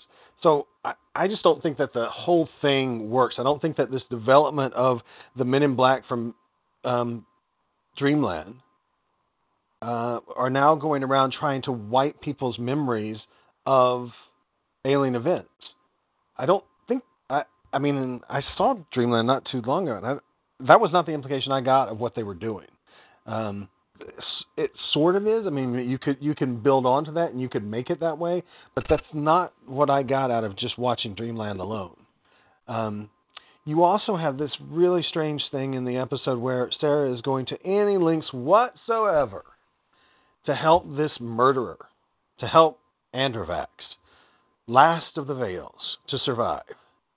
And I don't know if I believe that.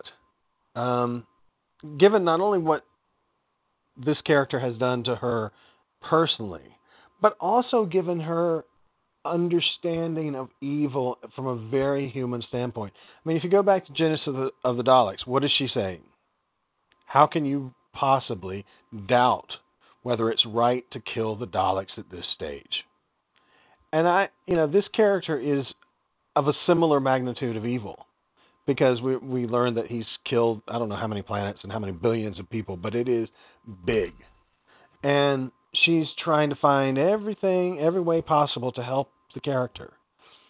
And I just don't believe that, and I especially don't believe that because of what happens the very next week. And what she chooses to do, and we'll talk about when we get to Death of the Doctor, but what she chooses to do there in her, what appears to be, coffin moment. The whole thing is just pitched the wrong way. And, one little token throw to Pyramids of Mars doesn't make this thing feel like it should be a part of the Hooniverse. It just feels so outside of it. Like, as if Phil Ford believes that he is running a show that exists to promote the characters that he has personally created, rather than, I'm writing as a part of a group of other writers to build something. It just, I don't like what he does, man. Since the Gorgon episode, which I admit to be a really good one, most of what he's done has been really crappy. And not only in terms of how it offends the broader Hooniverse, but just because, his part 2 is just crap. They're always horrible crap. And this one is too. The way that it's actually resolved, I think, is it's another, click my fingers and here we go. We're done here. So I don't. This is, for me, by far the worst story of the series. And I'm sorry I cut somebody off there. I think Scarred is perhaps. No, Dorothy, I just want to ask you, what do you think of the one from last series, the Eternity Trap, which was the one that is... You didn't like that one, no?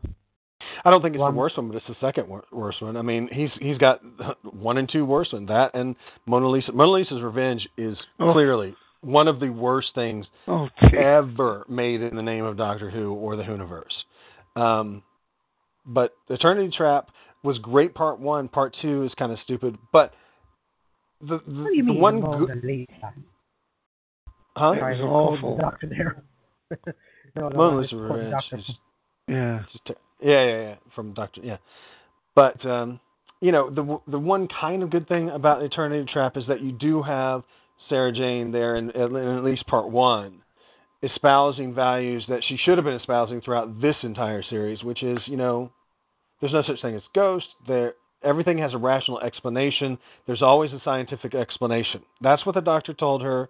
That's what she experienced under the Fourth Doctor especially, and that's what she should be continuing to espouse instead of this thing that we've seen throughout this series of, oh, maybe if you think hard enough, things will be all right. So, yeah, Eternity Trap is better than Mona Lisa's Revenge, but not by much. All right, and how about just one more I'll ask you about, and that was, I think he said to me, when I said that The Last Centauran and The Nightmare Men were strong openers, just to point out, Last Centauran is also a Phil Ford story. Yeah, and, I mean, he's not entirely without some redeeming features. And Last Centauran, well, I mean, I come at that story at a very oblique angle in that I don't like Centaurans anyway. I really didn't particularly enjoy the story that's twin to in Series 4, Poison Sky and whatever. But I thought that it did sort of rescue the Poison Sky a little bit. I mean, I thought it was very cleverly integrated. That one is actually properly integrated into the Hooniverse. Are you my money line? Are you my mummy line in it? Right. Well, and so that one's pretty good. But I mean, I think his last really strong, reasonable effort is probably Day of the Clown. And that one is only really good because you got Ronnie introduced in it. Actually, no, that one's fine. But after that, Enemy of the Bane, come on, Enemy of the Bane is terrible. And then certainly everything in Series 3, and then this thing in Series 4, just terrible. I just think he's not really good at resolutions. He's not really good at making the story flow across 2 parts, I don't think. And he just seems like he's, a cowboy out there on the plains, just writing whatever he wants to write, and for the last 2 years at least, just not really trying to make me feel like Sarah Jane is a part of the broader Hooniverse. I just hate the way he writes it, and I hate that he is in control of the thing. I mean, Rupert Light or Joseph Lister or even Gareth Roberts should be in control of it, not him. And it bugs me that he's the head writer. I have a reaction to Phil Ford that is very similar to what I hear a lot of people have with Russell T Davies. I think that he might possibly be, better used away from actually writing scripts. Maybe he's good at shaping. I don't even think he's good enough. I think my reaction is worse than what most, because at least people who don't like Russell T Davies will admit, yes, he was good at being the showrunner. Yes, he was good at, sort of making the broader thing work. Up to a point. But still, good at merchandising thing. Yeah, sure. But, in short, find him a different show to work on. In short, yeah, get him the hell out of the universe before somebody gets the good idea that he is, Stephen Moffat's successor, which, oh my God, that scares the hell out of me. That's exactly how I feel about Russell. Get him out of the universe now. But that's another story. Wow, strong feelings there. But people are listening to this later, remember that if you don't agree with some of these opinions, the best way to rectify that is either send us feedback, go to cultdom.com and send some feedback there. The email is cultdom@tiskley.co.uk. I'll put that in the text in a minute. Or you can go on to our Facebook fan page, register as one of the followers on there, and you can put comments on there. But even better is to come on the show live, as we've told you. Call number is 724-444-7444, or you can call in on SIP client at 66.212.134.192. We go out at 2 p.m. Eastern Standard Time every Sunday. Okay, anybody want to make another comment on this one before we go to what probably will be the bulk, the meat of this little review today, Death of the Doctor? Anybody want to comment on that last one? No? Right, let's hear a slightly longer clip of Death of the Doctor then. The Doctor is dead. Units will take charge of the funeral in conjunction with the Shan-Shis. It's Joe Grant. It's a long time since I've been called that. Betty getting closer. No. Closer and closer. The Shan-Shis. This whole thing's trapped. This space is taken. Gosh, that was different. Hello, everyone. Who are you? Doctor! Claw Shan-Shi for the 15th Funeral Fleet. I've been looking for you. Rest in peace. I was on a planet. No, never mind that. Run! Faster. Come along, Smith. No, don't slow down. Take me back. In. I'm sorry, is there a problem? Sorry, I was slamming it.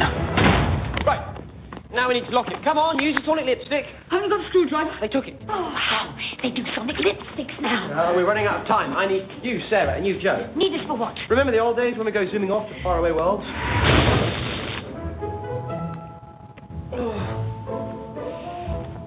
I'm getting space sick. No. Let's get you working properly. Stop. Well, The wasteland of the Crimson Heart. Planet Earth that way. Bit of a long walk. Tonic, please.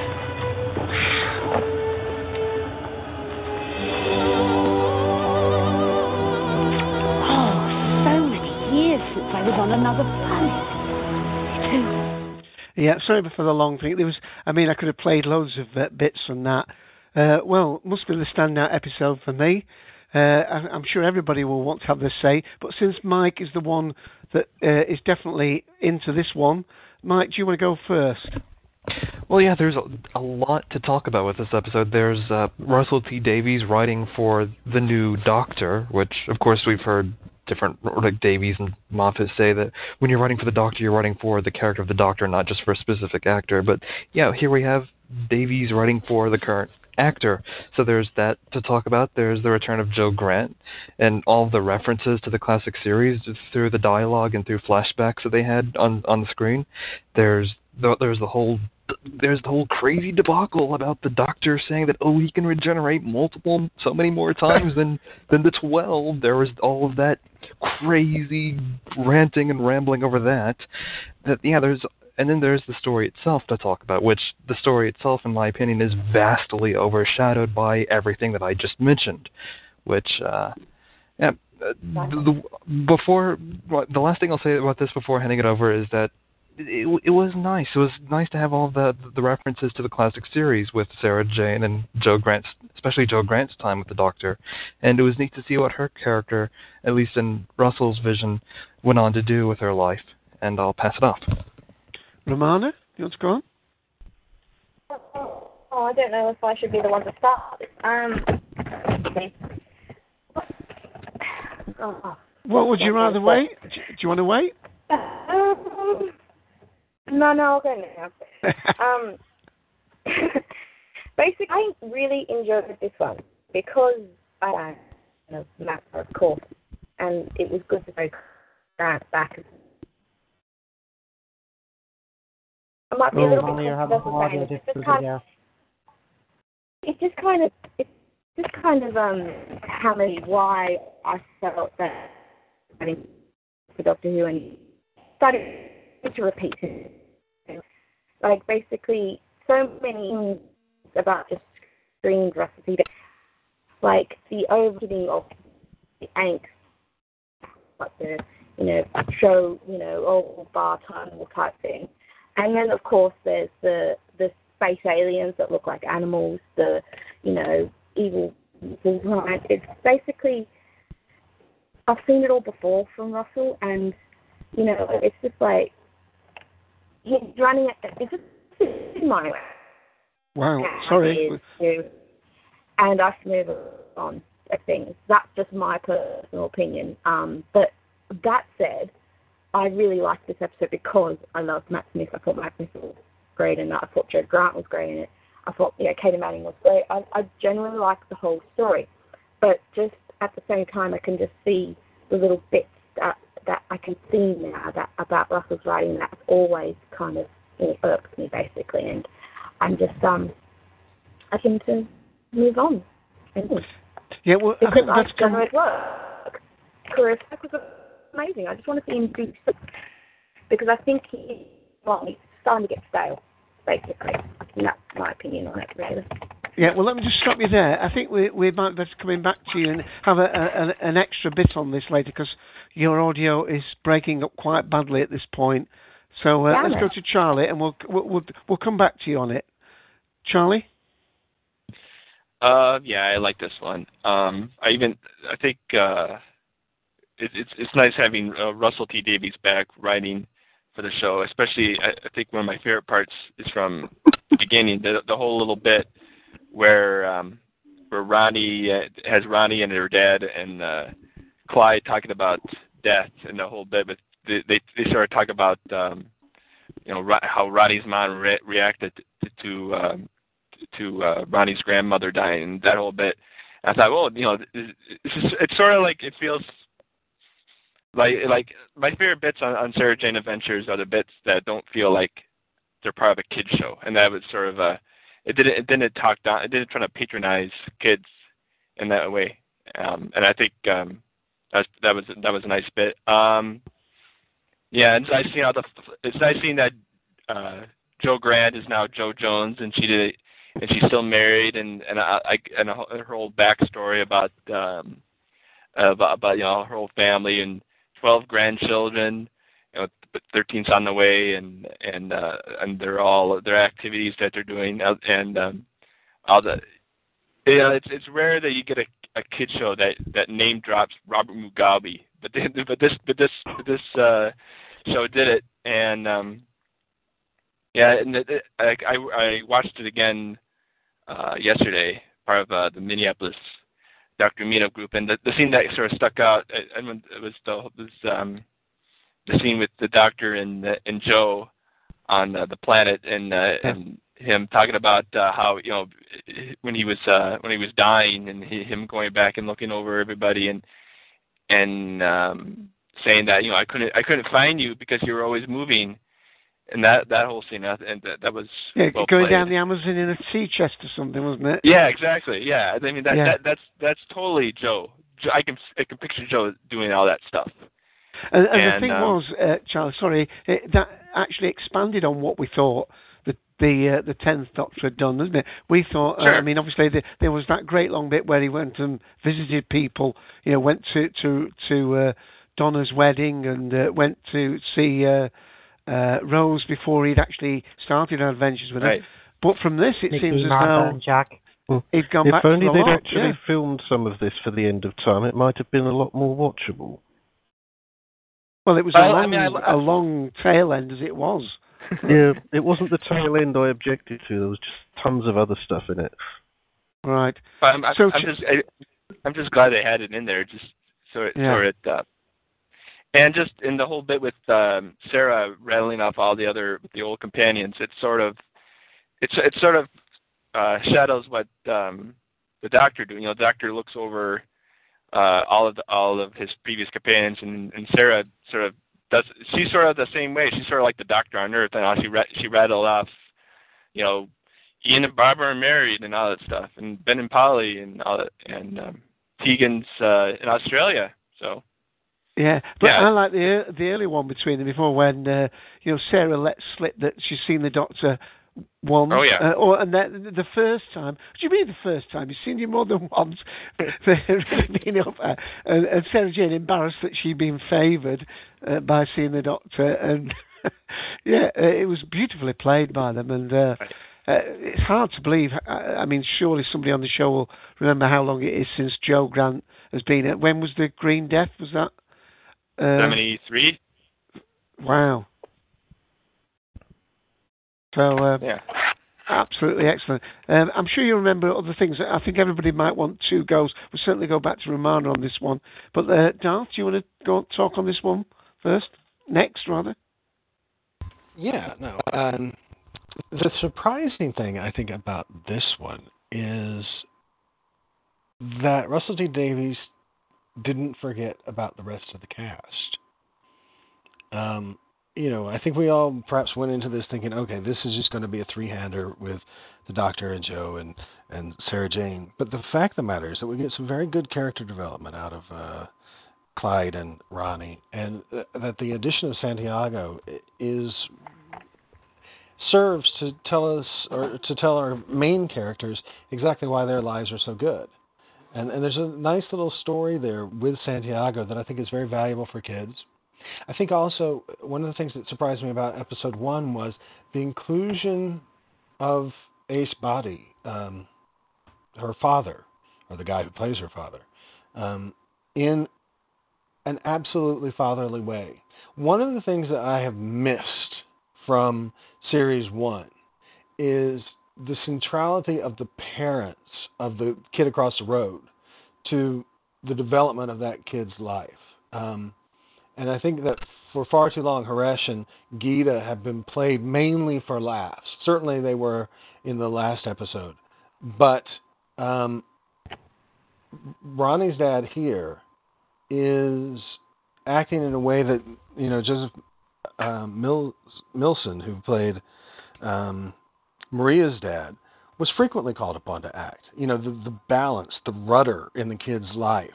And to finally see him having a meaningful thing to say to his kid at a moment when his kid needs help is, A, it's obviously a very Russell T Davies thing to do, but B, I think it's an important thing for the show to do, to have a moment to say, how do you deal with death? Before we find out that actually the Doctor's not dead. But it's a very nice moment, and luckily we see that this is not just a one-off thing in this series, but that actually, for most of the series, the parents are brought in as sympathetic characters, which they really haven't been for the first 2 years. So that was lovely. Before you get to any of the stuff with the Doctor, you've got really some lovely moments. And one of my favorite things in the episode is a little line between Clyde and Ronnie, where Clyde is talking to the Grosk and basically calls him a little short tits or whatever. And Ronnie just shoots back and says, "You want to talk?"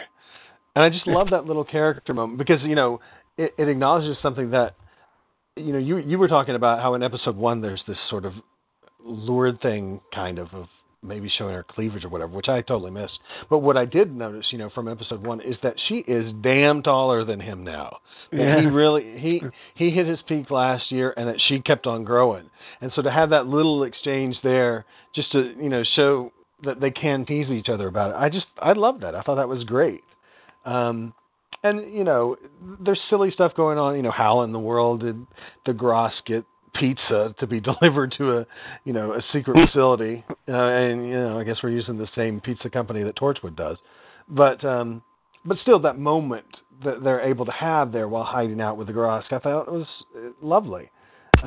So I'm glad that the kids weren't simply forgotten, because I think that was one of the problems with Wedding of Sarah Jane Smith, was that the kids were there, but they really weren't themselves. They were just, random kid. And Ronnie came off especially poorly, I thought, in Wedding of Sarah Jane Smith, whereas here she maybe comes off as a little too smart in some ways.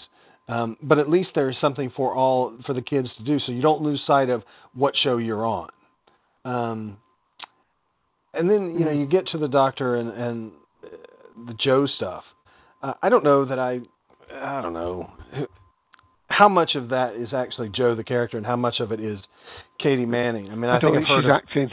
Right. I mean, I've heard too many interviews with her lately to think that, especially when she goes darling. I mean, I don't remember Joe ever saying, "Oh, darling," like Katie Manning actually does in real life. But whatever. I mean, it was pleasant. There was nice stuff there. She looks a little creepy I mean, honestly, is it Joan Rivers or is it, Katie Manning? I don't know. It's certainly come up, Darth, that she was in a car accident a few years ago, so I guess her face has been rebuilt. Oh, is that true? Oh, I didn't know that. Yes, she said so at Hooverville. Oh, well then, fair enough. But there's lovely stuff that's going on there with obviously the Doctor and Joe and Sarah, and other people can sort of talk to that. What I really like is Russell T Davies' use of language, the Russell T Davies lyricism that's coming back in. Some great alliteration like kites on Kilimanjaro, just that little phrase, and it's just such a romantic way of putting it. So that you don't need to have a lot of dialogue to understand what kind of life Joe has lived. Just saying something simple like that, it's like, that is an extraordinary image to put in your mind, an extraordinary way of putting it. The name of the planet, that too is one of these whimsical little Russell T Davies creations that I love about his writing. What about the way unit? Oh yeah, I'm going into it. The thing I don't like about this episode is really the plot. It's really the way in which this Colonel Kareem changes instantly on a dime. In part 1, there is no indication whatsoever she is anything but a loyal and faithful unit employee, and then you get this stupid teaser trailer. Which Mike Yates moment. Which it's not even a Mike. No, Mike Yates was a principled. That was an absolutely principled objection to something that was going on in society, and he disobeyed orders for a reason. But all of a sudden, you get with this character. You see the coming next trailer at the end of part 1, and you're like, wait a minute. So she turns bad, and then you're thinking, oh, you're going to get some kind of explanation for that. But literally, her first words in part 2, she is suddenly evil, and there's no real explanation. And then when we get a one-line explanation, it is the same damn one that we got from Donna's first fiance in The Runaway Bride. It's just, they promised me that I could go see the universe, so I'm going to do that. I mean, at least give us repeating himself. Right. And the thing is, there's got to be something more to it than that. It doesn't even make any sense. But then what's even worse about it, is the very ending where here you got Joe and you got Sarah Jane in this room where there's going to be an explosion. They have a way to protect themselves. Do they even turn to this woman? Do they even say, come in here, we'll protect you? No. They don't make one damn effort to save that woman. And then the week before, Sarah Jane was all about trying to save Androvax, even though Androvax clearly is, on the scale of bad people, Androvax is a worse person than this Colonel Kareem, clearly. And I'm not sure what sort of values that sends. I mean, I was on a message, I think it was on Gallifrey Base or something, and there was somebody there absolutely insisting that Colonel Kareem had what was coming to her. And that is so not a Doctor Who value. She should have been saved. She should have been... What really should have happened is that at least Magumbo from, Turn Left and Planet of the Dead, she should have come in at the very end and carted off this Colonel Kareem for some kind of justice process. Or just, if you don't want to pay that actor, whatever, get somebody in who is clearly of a higher rank than her, cart her off for some kind of justice. It seems so un-Sarah Jane to just leave her to die in this explosion, and it really put a bad taste in my mouth about the whole episode. You don't think it was Russell T Davies giving the Slash fan fiction group something to talk about or write about? Do you? If that's true, 3 women are better than 2. Can I just come in? Can I just come in for a second and just say go on, Scottis, while you're on. Yeah. Just add to what Darth was saying there, that it was a bit in bad taste as well that they didn't at least acknowledge that the death was wrong. I mean, I think the first thing that happened when they came in after the explosion was Clyde gave a quip about smelling roast turkey or something like that. Right. Al deGrasse did that. that was really in bad taste, honestly. Yeah. Well, yeah, whichever. That they didn't even acknowledge the fact that unnecessary death had just happened in that room. So, that did kind of irk me up the wrong way a little bit. But, yeah, that's how I feel about that. And I don't know. There's also like a real. I mean, if you watch the episode, there is a geography problem that. Who is directing this? I think Ashley Way is directing this. That he does with the coffin itself. Like, I think it's either at the beginning of part 2 or at the end of part 1.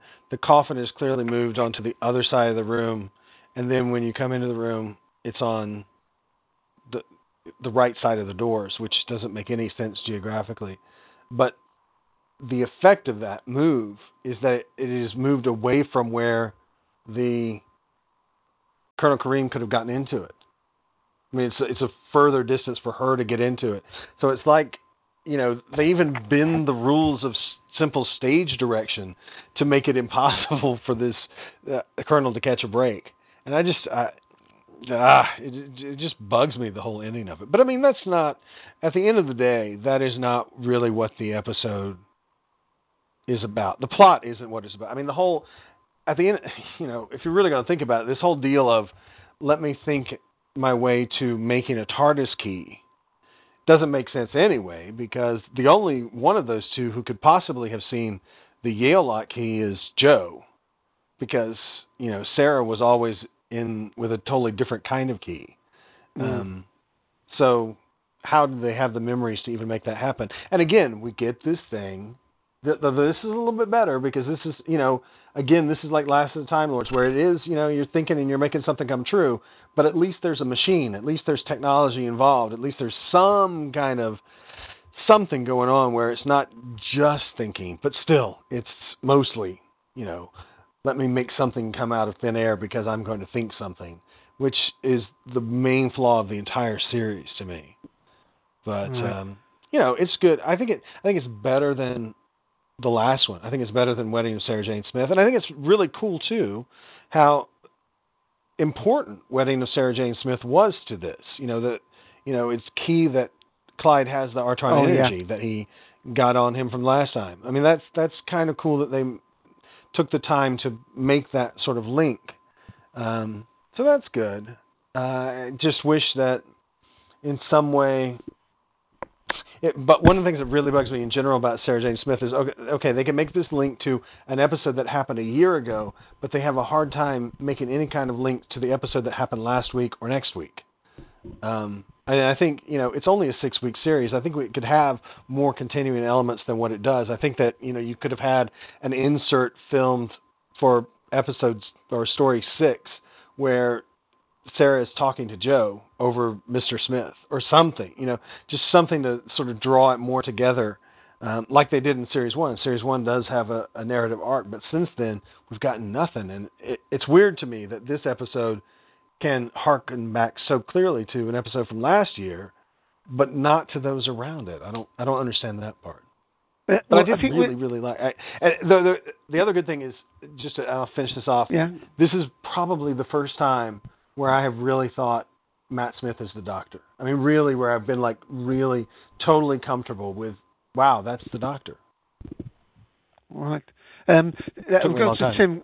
Yeah, we'll let everybody else have another chat if they want, but Tim hasn't had his say. But in the Wikipedia page there, it says when Sarah Jane and Joe are in the lead coffin, as the Doctor goes to help them out, he says Smith and Jones, which of course was the title of the first episode in Series 3. So he may have just tried to get it sorted like that. Anyway, Tim, go on. Well, the one thing none of us have really managed to mention yet is the look of the Shan-Chi. For we have Russell T Davis's menagerie again. This time they're vultures, albeit giant vultures. But by the looks of things, took 2 puppeteers walking around underneath a black sheet to operate. I think the voices helped those. Yeah, the voices were. There was a lot of stuff around them that helped sell them. The voices were very good, and the whole harp hypnotic thing I thought was very good and raised the bar of them as characters a bit, and did help the fact that they didn't they certainly looked far from perfect. Yeah, the thing that put me off was they had the young one's studs in the forehead. You know, the diamond studs in the forehead. I thought that was a bit daft. You know, as though creatures would have... It wasn't so much that for me, Dave. It was just the pure and simple fact that it's Russell T Davies. It has to be something out of his local zoo again. Well, and he uses everything twice, doesn't he? I mean, he obviously has the big book of animals somewhere on his research shelf, and he goes, okay, which one haven't I used? Oh, birds, vultures, they'll do. Yeah, but I mean, like with his Slovene and Blatherine and his green conkers, do at least not look like animals. Well, yeah, but like, then his red conquered ones and his green conquered ones. And he had that with the grass as well. Yeah. Blue grass and normal grass. Yeah, see, after he's repeating himself, needs to move on. But just to while you're on, go on, Tim. Finish off. Sorry, Tim. Go ahead. I quite like the appearance of the Grosk, to give them their proper pronunciation for this. Good lad. Well, it was a nice nod to the old Doctor Who days where a costume will show up in John Pertwee, and then a couple of years later they'll be going, oh, we've run out of costume budget. Quick, respray that one. It'll do. And it's almost exactly, literally what they...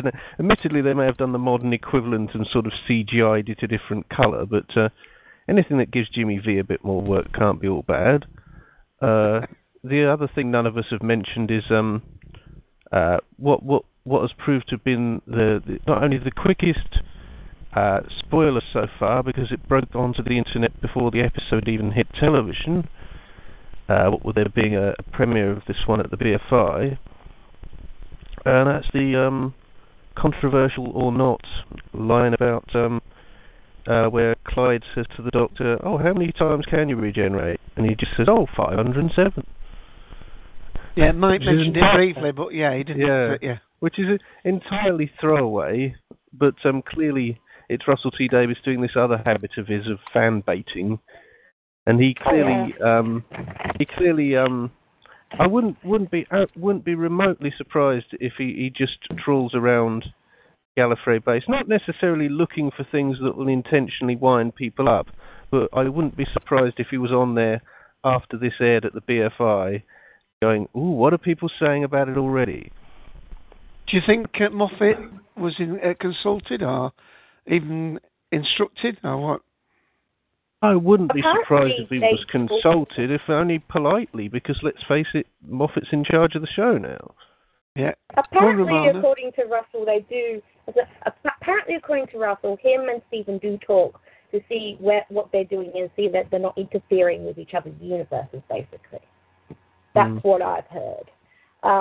But yeah, I really think it was just a throwaway line. Basically, the Doctor wanted Clive to stop talking to him, so he just said something to shut it off. That's what I think. Because the Doctor lies about his age, he lies about everything. He probably doesn't even know how many times he can regenerate, and he just made a number off the top of his head. Honestly, that's just my... An easy get-out clause is that after the Time War, all bets are off. Yeah, right. If we take as a starting point the fact that the Time Lords themselves have some kind of control over how many times a Time Lord can regenerate, if you take them and that power away from the Doctor, as he's already said, they're not around to regulate the way people travel in time anymore. So there's obviously umpteen other things they can't regulate. Russell was bound to pick a silly number. I mean, it's a wonder he didn't pick 666. Well, yeah, he likes his silly numbers and he likes his silly names. I think it was just more or less, with the Time War, it seems kind of unpractical to have a 13 regeneration limit. The Time Wars most likely just made themselves have more because, you're going to be losing a lot of people in Time Wars. You want you to have a decent amount of regenerations, otherwise you've run out of Time Wars. So that's another theory. Right, well, I said that everybody should might want to have two goes on this, so let's just go back to Mike and see if there's anything he wants to repeat or come back on. Mike? Yeah, something that Davies has said in an interview about the whole regeneration thing is that he never expected people to take it seriously. He expected people to just treat that as a throwaway line. And other things in Doctor Who that I think of and I'll just say this quickly so we can go to Scardus, is that the Doctor lies, and the Pandorica opens, and the Big Bang, especially in the Big Bang Rubber song, said that the Doctor lies, and this is just the Doctor just saying, yeah, it's just the Doctor saying something to pass the moment, and I'll pass it on to Scardus now. Yeah, sorry, you did talk a little bit before. I suppose I was counting that, but no, I'm not making any more mistakes.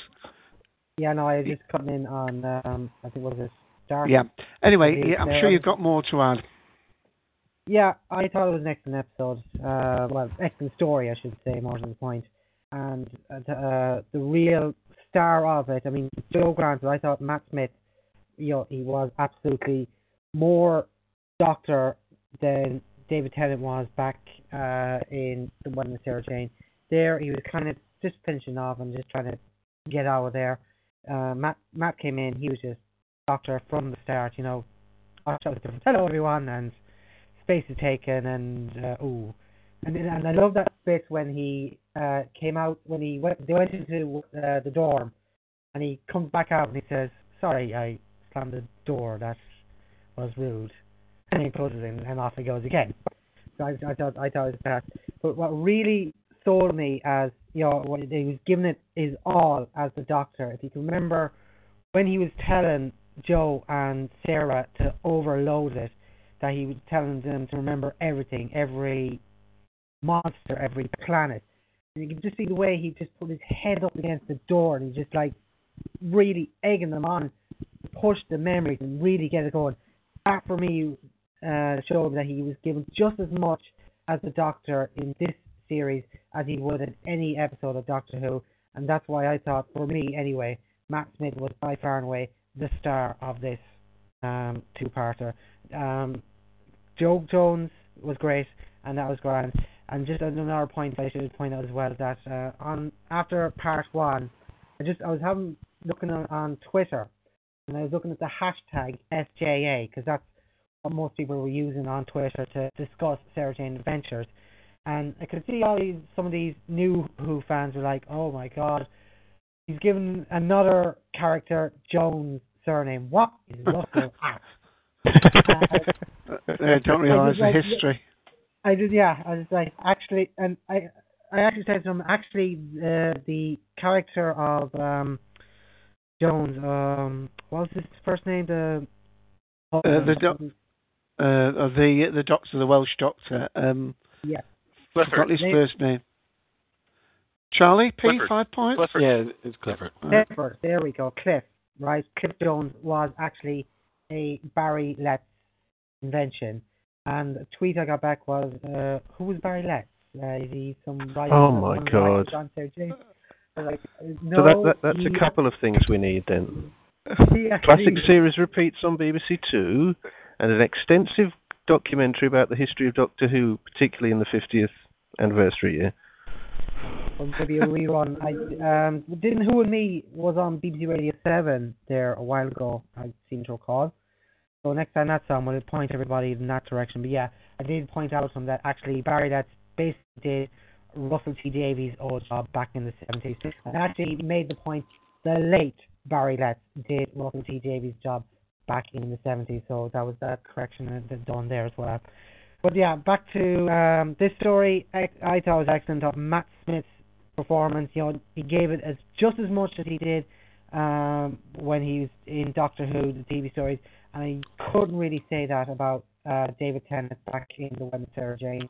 No, he did excellent, but Matt Smith was more the Doctor than David Tennant was the Doctor in The One with Sarah Jane, and that's what I have to say about it. At that point, though, something that I pointed out here in chat is that you have to realize that back when Tennant was playing the Doctor on that story, Wedding of Sarah Jane Smith, that was after he had finished filming The End of Time. So technically, he was through playing the Doctor. It had been a while since. Ever bit. His last ever line recorded as the Doctor was him talking to Clyde and Rani. So. Right. You two spit spot. Yeah, that's it. You two spit spot. Last one recorded as the Doctor. Yeah. Okay. Well, no, I will say there was one main saving grace for David Tennant back in One Sarah Jane. And that was when just as they were leaving, two things. One, when he was up against the trickster, the face-to-face with the trickster, and secondly, last time he had Sarah on the TARDIS, and the two of them they repeated the "Don't you forget me" speech again. They were two saving points on that. But overall, in this, and actually we'll go to this point as well, Matt, Katie, and Elizabeth in characters on the TARDIS. That was a nice moment as well, and nice that they didn't go down the path of, oh, I'm the last of my race again. That Sarah and the Doctor just had that knowing look when Joe said, "Oh, you get in trouble with the Time Lords." That just knowing look, that was a nice touch, rather than actually, Joe, I'm the last of my kind. Like, they didn't go down that path, and yeah, you didn't want to downbeat bits on that, yeah. Yeah. Okay, well, that's all I have to say about it. Yeah, I mean, anybody else want to have any more say on this one? Because we've got a number of stories still to cover. Darth, you want to come in back on anything? No, I'm happy to move ahead. Right, okay, then. I'd like to jump in again quickly. I just probably should make out that, I did like this story, but I'm just finding myself a lot more critical than I used to be in the past, for various reasons I won't go into here, but basically, yeah, that was why I was basically thinking... I've not heard you being so critical of Russell T. Davies before. Yeah, well, you probably all know the reason why, which I won't go into here. But basically, yeah, like I can see the kind of repeating trends that he does, and I just think it's time for him to either take a few years off so he can come back with the new, new ideas. He's relaunching your Torchwood for you.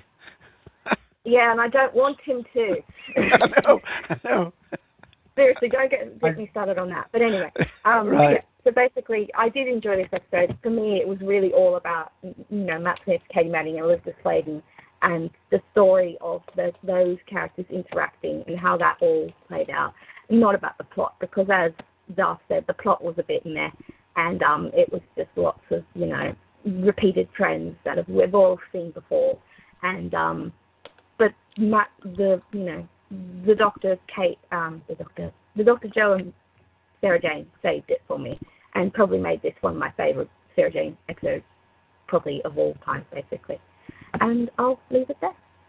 Okay, well, we'll just bring one more closing point on the story, and that is that if they want to bring back, if you thought Katie Manning's had quite a bit of work done, I'll tell you this: if they want to bring William Russell back for the 50th anniversary, 50th anniversary story, he's going to have done very major work done for that.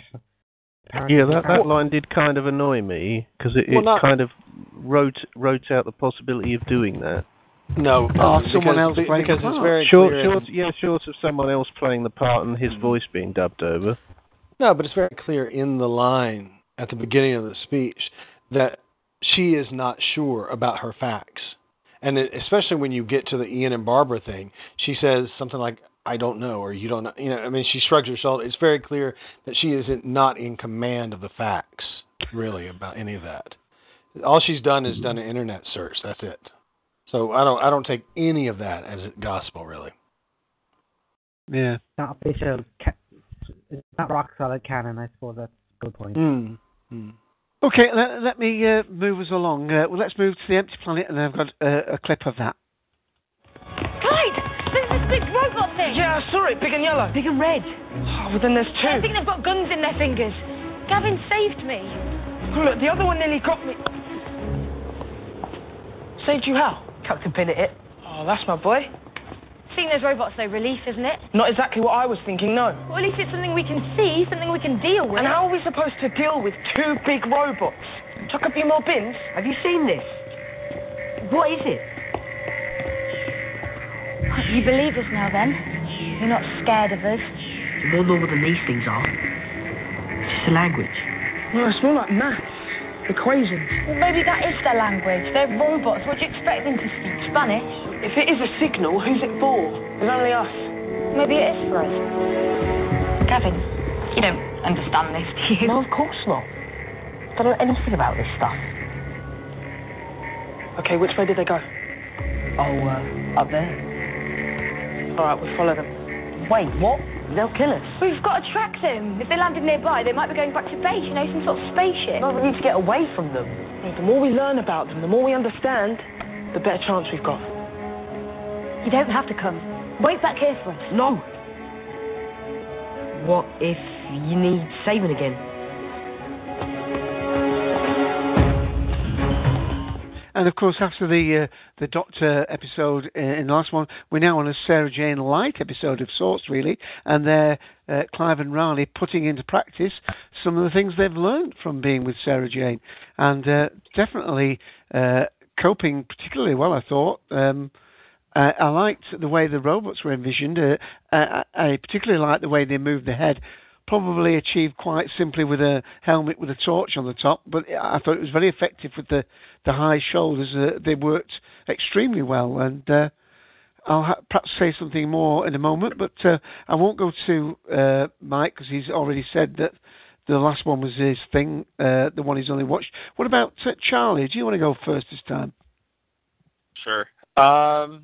Yeah, this is one of those episodes where the setup was good, and then the resolution was sort of rushed and sort of, I don't know, disappointing for me. It was nice seeing Ronnie and Clyde on their own, and all the it's the whole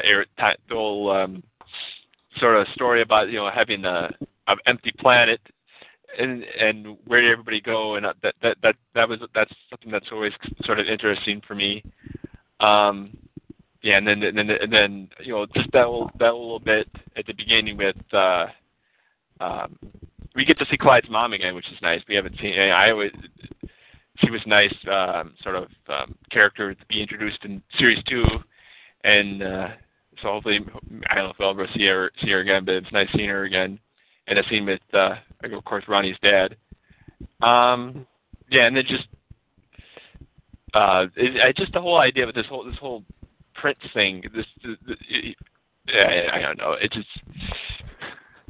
just one of those things where he gets taken away, and the robots can't see him because he's wearing a little ring, so he takes the ring off. And that whole bit where they're like, "Oh, you have to take the ring off," and I'm thinking, maybe he doesn't want to take the ring off, and he takes the ring off. Oh, I want to go home. Oh, great. That's just sort of a bit of a perception filter, really, wasn't it? And there's a lot of perception filters going on in this season. No, it's not a perception filter. It is a biodam, which is in The Runaway Bride. It's a totally different thing. Right. Okay. Thank you. Sorry. But this whole thing, they only take Clyde and Ronnie are the only ones left because of the Jadoon. But it's okay to take away everybody else, and that won't upset the Shadow Proclamation in any way. And just and of course they don't move the pets, do they? So the kids are not worried about their hair. And the fact they just send down 2 robots to look for this person who they can't find anyways. Because of the biodampener. It's just, yeah. I know. I mean, if it's 2 robots to every village, it might have worked. Yeah, if they had a throwaway line, if they had 2 robots, in every city, every street, or something like that, every country, But and I don't know how that was weird. It's like, how do they know where he was if they can't see him? Whatever. I probably put too much thought into this. My least favorite of the episode of this series is this one. But did you feel as though that's the storyline? How did you feel as though the main characters coped? Did you feel of it as part one light? I mean, it's just the way that bit with Clyde when he makes breakfast for both of them, and then he puts money in the register, and says, "I would have done that before I met Sarah." I thought that's great. And that little bit like that is fine, and then we get the plot. Right. So. Right. Well, let's go. Tim. I think Tim went one of the last time. So do you want to go now, Tim? Yeah, sure, Dave. This was one of those episodes I was watching it with the fascination of how did they make this? How did they make the streets so empty? And so a little check of Twitter that night revealed from locals who'd spotted their town on TV that it was filmed in Newport, which in railway terms is about a few minutes outside Cardiff. Sort of the next major. Oh, you've actually been there, Ramon. It's on my list of places to visit next year. It actually shouldn't be. It's probably further on the list of places you yes, probably someone who grew up there, who I follow on Twitter, says it's an extremely dull place, but my only real motivation for going is the fact that they've got a police box. I'm sure it's lovely, listeners. Well, it must have something, because they filmed both Sarah Jane, Doctor Who. I don't know if they filmed any Torchwood there, but they've at the very least filmed Sarah Jane and Doctor Who there, so it must have something going for it. Yeah. It does, but that's it. That's it. It's not far from Cardiff. Did it feel as Sarah Jane light one? Gwent Dragons. Well, I thought as Sarah Jane light episodes go, this was among the best ones, because the two actors who do have to carry the story did pull it off pretty well. And they had a good, interesting idea to hang the thing, albeit not remotely original. But it was yet another take on an idea that's been used so many times now. It is a bit of a science fiction cliche. Well, as I say, it was Star interesting Trek, to see, wasn't it? The Master of whatever he's called. So many times, I mean, on big screen and small screen, in 28 Days Later, in Day of the Triffids, most famously, really, most effectively, certainly. But no, I was fascinated to see how well they pull it off on a Sarah Jane budget, which they always admit is lower than a Doctor Who budget. I mean, they often say the Doctor Who budget is no bigger than your average budget for a drama on BBC One. It's simply the way they divide the money up throughout the episodes that makes some more expensive than others. But the Sarah Jane budget is certainly lower than the Doctor Who, so I think the main way they managed to pull it off was limiting the amount of locations they used. But the plot itself in this one was, well, it's all right. But I think the two leads and the robots kind of made it, and the alien prince guy was a little annoying, but it's all right on the whole, I guess. I don't really have anything more to add on this one. Okay, let's go to Scardis then. I'm working backwards up the order from last time. Yeah, for me, I thought, we get these situations in Doctor Who where you think, oh, this two-parter could have been a one-parter, or this one-parter could have been a two-parter. For me, now I know all Sarah Jane stories are two-parters since the start, but for me, I thought this one could have easily been told in the 25-minute slot. There was, I thought, a lot of padding, particularly in the justeat.co.uk cafe. That seemed to feature a lot There was a lot of scenes where they're just sitting talking in the cafe about how they're Adam and Eve. That for me was a lot of padding, and I just thought that it dragged out too much. As for the best Sarah Jane Night episode, that is still by far and away whatever happened to Sarah Jane from series 1. But going back to this story, it was a good story and an excellent plot, but it took a lot to drag it out to 2 parts, and indeed there was a very long trailer at the end of part 2 for the following story, Lost in Time. So yeah, a good story, but it struggled a lot to fill out the 2 parts, the 2 25-minute slots, in my opinion. Okay, let's go to Darth. Well, I have to say I'm completely on the other side of the fence then. To me, this is the best story of the season, because I think it's trying to take Sarah Jane Adventures into a different area. Sarah Jane Adventures has always been, to me, the most prudish children's show made on the planet. for this age. I mean, if you look at iCarly, if you look at a number of different Australian kids show, if you look at K9, the whole idea of romance is entirely a part of all of those series. And it's something that is, for some reason, just really hard to get writers of Doctor Who in the Doctor Who universe to write about. And we finally are seeing, from about the gift that is last season's season finale onward, that there is this hint that there's something going on between Clyde and Ronnie. And what I liked about this episode is that it, continued what we've gotten a little bit of each story so far. You have Clyde and Ronnie sort of holding hands inadvertently in Vault of Secrets. You've got some kind of something going on, some little bickering as if they're a couple already in Death of the Doctor. And here, Can you move, Clive? I'm staring at your bottom. Your bum. Yeah. And here, you've got them actually finally, everybody's gone. They got no choice but to have an episode that sort of centers on them. And still, it didn't go as far as I would have liked, or as far as I would think that most of the kids would like. I mean, it's almost unrealistic that after 4 years of Sarah Jane Adventures, nobody's kissed anybody. That doesn't make any sense. That's not like any other kids show for this age in the English-speaking world that I know of.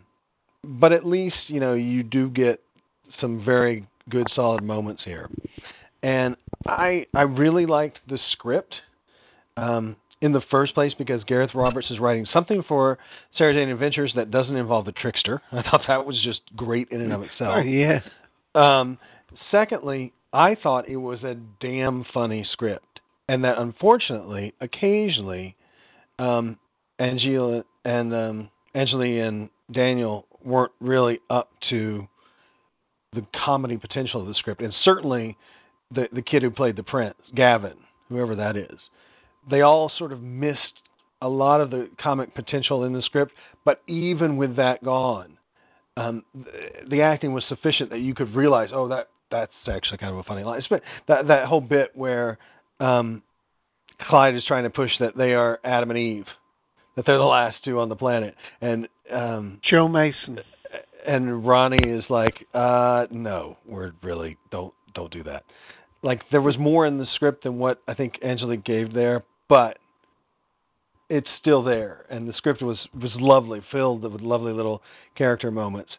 As for the plot, I don't think that the plot is any worse than anything else. I think it's better than the plot for Death of the Doctor. I agree that it is derivative. I agree that we've seen it before. I don't think it's especially padded.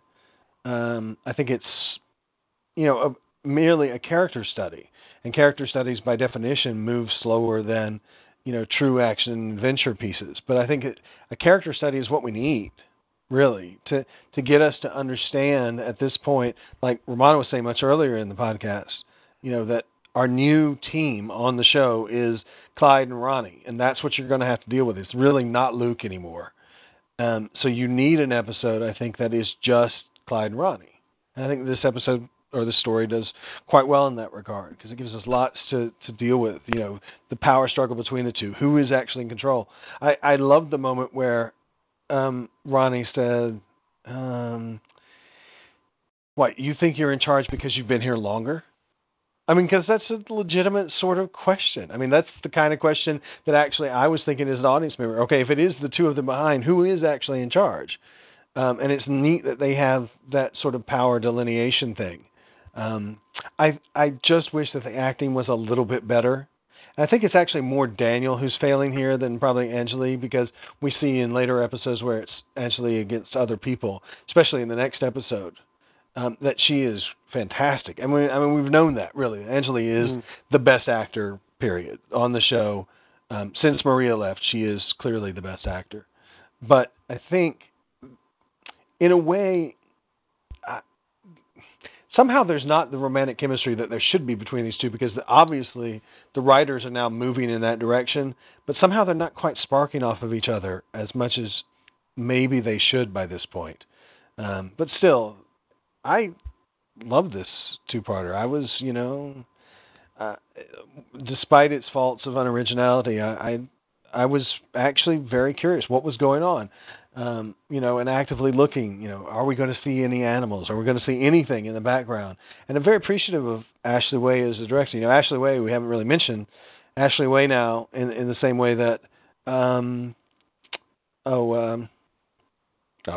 Davros? Nightmare Julian Man. Bleach. Yeah, in the same way that Julian Bleach completes his triptych this year, Ashley Way completes his as well, having directed Torchwood, Doctor Who, and now Sarah Jane. And you can kind of see why. I mean, he's a competent director, and this is kind of a hard directorial challenge, really. I mean, it actually might be more of a, hard third AD job, really, keeping the shot clean of stuff. But still, I thought that Ashley Way directed this thing with a lot of pace. I don't know. I don't know if he could have gotten a little bit more out of his actors or not. But still, glad to see him directing Doctor Who. Sarah Jane, and I hope that next year in Series 5, or at least the 3 that are remaining to be filmed, I hope we're going to see somebody like, Adam Smith or Toby Haynes or whatever, because every year that we do Sarah Jane, we get some of the directors from the last year of Doctor Who. So I'm hoping that we're going to be seeing even more directorial talent filtered down from Doctor Who. Right. Can I move on to Romana now, or any last things to just add? Okay. Nope, Romana, we get bicycles, no bell on the bicycle, but did you enjoy this episode? My bikes get a bell. But yeah. I'm with Duff with this one. I thought this one was really good. I mean, this is one I avoided watching for a long time just because I wasn't all that excited about it. But I did really enjoy it. Again, it's made me appreciate the Clyde and Ronnie characters, because up until now I've really not really liked them. I'll be honest. I don't know why. I can't really put it into words, but I like that. But most of this episode I was spent looking at the streets and feeling really nostalgic for England, because the streets I was running around looked exactly where I used to live, even though I lived in London, and this is obviously Newport. Like the chicken shop, the clothing shop, all that kind of thing. It was all very nostalgic for me. And so I really enjoyed that part of it. But the story in itself was, it served its purpose, but for me it was characters, and that's really what I have always enjoyed more about stories, like, character-driven stories as opposed to action shows. I always watch the characters as opposed to stories, and if I like the characters, then I don't care what stories they say, what the stories are like, because I'm enjoying watching the characters. And good characterization is always a good key to something, if I will enjoy it or not. And that's really all I can really add on this one, I think. To keep it brief, but okay. Yeah, I enjoyed it. Right, Mike probably doesn't want to say anything, but have I missed anything in text that needs picking up or not? Do we know? While Mike has a quick look over the text, anybody else want to have a final comment on this one? We've got 2 more stories still to cover. I'll take that as a no. Mike, anything we need to reference to that one before we go on to Lost in Time? Not really. We've just had some questions where that line was a reference from, and that's pretty much what's going on. And if you're curious about what's going on in the chat, you can always check with the chat grabber on TalkShoe support. That's how you can find out what's going on in the chat. But we've just had reference over, what that line is referenced from, and some commentary on perception filters and Doctor Who lately. Okay, cheers. So let's move on to the 5th story in the series, which was Lost in Time. And here's a little clip. 13 Bannerman Road is where Sarah Jane Smith lives. And it's home to things way beyond your imagination. There's an extraterrestrial supercomputer in the wall. Her son, a genetically engineered boy genius. A schoolgirl investigator across the road. And a whole universe of adventure. Right here on the doorstep.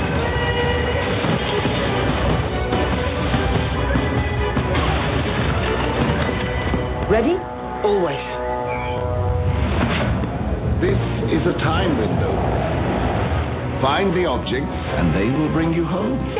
Buckingham Palace. It is the Tower of London. What are you looking at? I see it. You're right. I'm not serious. Ta-da! 8 o'clock. That's it. Good morning. Must be what that junk shop bloke's after. What's coming from in there? Sarah Jane and her friends do not return soon. They'll be trapped in the past. Push it down. Good night.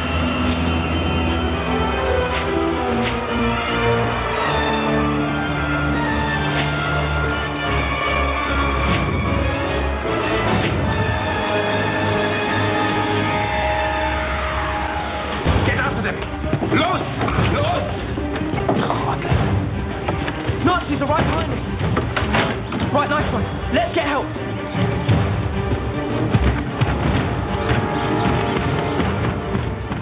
Right, and by the way, people listen to this, obviously I'm not giving complete breakdowns of the storyline of each one. We're assuming that if you're listening to this, you have seen them. But basically, again, the three of them are in 3 different time zones.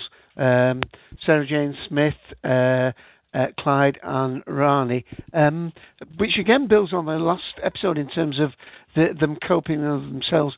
I didn't think the whole idea of the quest that they had, as it were, was right. I mean, they kept going on about this object can be anything, but then at the end, there's the case that neatly fits 3 outlines of 3 specific objects that they end up finding. Basically, that seemed to me to be just the setup to provide, the gameplay. I don't know what other people thought about that, but who'd like to go first this time? Anybody want to jump in? No? I'll jump in. Well, I'll jump in if... Go on. Oh, no, go ahead then. Oh, well, I'll jump in to start off by saying it's probably the most distinctive guest character of the series, most mysterious guest character of the series, even if it does have that major plot flaw. And by the end of the story, our heroes are not quite sure whether they've been working for this gentleman in his antique shop or his parrot. Oh, and it was shot at a location I visited, because they show up and they say, for some reason Clyde describes it as a junk shop, but I can tell you they filmed this at Jacob's Antiques Market, which is literally just round the corner from Cardiff Station, and has also been used as a location for Victory of the Daleks and that story we all love, Love and Monsters. But I'll let Darth dive in now. Okay. Well, I was just going to start off with your objection there, Dave, and say that, I mean, in a way, I suppose it kind of can read that doesn't make any sense, that the guy's little case has the spaces already in it for those particular items. But on the other hand, you got to remember he is looking through a crystal ball at what they're doing. So he's got the opportunity, one would assume, to notice, along with each one of our 3 characters, exactly what the device is, and therefore shape the foam or whatever that he's got in the case to match that particular device. So, I mean, there is an explanation for it, even if the script doesn't really provide it. It would have been nice, I suppose, if it wasn't so damn literal. But you can get around that. Having said that, I don't really like this thing that much. I think it is, when you unravel it and you really just look at the individual plot strands, what the hell happens? Nothing really happens to any one of our 3 adventurers. I mean, you got Ronnie, and she struggles a bit with somebody who's trying to kill Queen Jane, and then Queen Jane gets marched out of the palace. That's about all that really happens to her. And with Clyde, the Clyde thing is ridiculous, because that's just land on the beach, look at and see who these Germans coming up. They go into the church, follow the Germans. The Germans see them in the church, and then, there's this magical device that they don't know what it is. And then Clyde distracts the Germans while the other guy sort of implausibly rushes by 4 people to grab this Thor's hammer thing, and then rushes back by those 4 people and somehow escapes. And all 4 of those people have guns. That's just terrible. And it then seems to be laying down a puzzle adventure to me, really. Oh, it is. I mean, let's face it. This is, the key to time writ small, or really, it's just the Infinite Quest again. And then the thing that really bugs me is the Sarah Jane thing, because that is literally, let me think my way through time travel. And that's all it is. I mean, it literally is Sarah Jane, after saying there's no such thing as ghost, then immediately saying, oh, but you can click your heels together and think your way forward in time. Which I think is just one of the most ridiculous things ever come across. And again, it's the infection of the Moffat, of the Big Bang. It just really pisses me off that we have this element in Doctor Who now that is completely mystical, that is completely, I'll just think it and it'll happen. So I hate that part of it. Now, there were a lot of things I really liked. I really did like Angelique's performance. I really did. I found myself very interested in the Queen Jane thing, and I really wish that the episode had been about going back to Queen Jane's time and trying, that all 3 elements were in that time period, and that you had maybe Angelique in the palace, and you had maybe Sarah Jane somewhere else, and you had Clyde maybe with a whipping boy. No, Clyde with the Marian forces maybe, or something like that. So that would have been lovely, really. But that was, nevertheless, that one strand, even though really nothing happens in it of any significance, it was so well acted and it was so poignant and emotional that, and educational, because it was basically right. There's only one thing about that I thought was even slightly historically wrong, and it's so minor, it's not even worth talking about. I just thought it was a lovely, character study of what happens to somebody on the night before they think they're going to get killed, really. Even though we know Jane didn't actually get killed that night. She gets killed, several months later. But still, it was a lovely little character moment. I think, was it Tin Dog on his podcast said, that's getting kids going to look up history, the 12-day Queen. Yeah. I would think so, because it's such a surprising notion when you say it out loud, the 9-day Queen or whatever. That 12-day, I think, yeah. Whatever. But anyway, the short-term There was Queen. 9 days on. It was 9 days on in the continuity of Sarah Jane's. Okay. But anyway, it's such a compact little phrase that if you've never come across that phrase before, you'd be like, what? There was a queen for, that short a period of time? Let me go to Wikipedia at least and look up something. I think that serves a lovely, historical remnant of a mandate for the least Doctor Who. I think it's great. The rest of it, I really like seeing Gwyneth Keyworth, because she was in The Great Outdoors, which is a BBC Three comedy series that happened a couple of weeks ago, and she's a great actor. She's the one that basically plays Sarah Jane's assistant, I guess, in the Edwardian period. And she, even though I thought that strand was a terrible plot, she acted her socks off. And I honestly, when there was that whole business of taking the key at the end, I hoped that she would come through to the modern era and that she would be a new part of the team, because she's really, I thought she was a great actor. And I would love to see her as sort of something more permanent. Instead, of course, what we got was an exact duplication of Blink, which, again, the Moffat infection.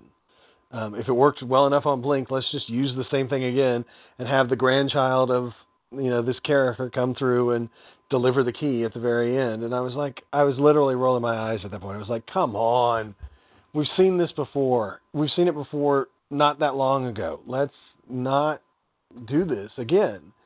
And yet they did it, and it really pissed me off. And I thought too, that this mysterious shopkeeper, interesting idea, and I'm down with, some level of mystery about characters. That's fine, but so mysterious that we don't understand anything.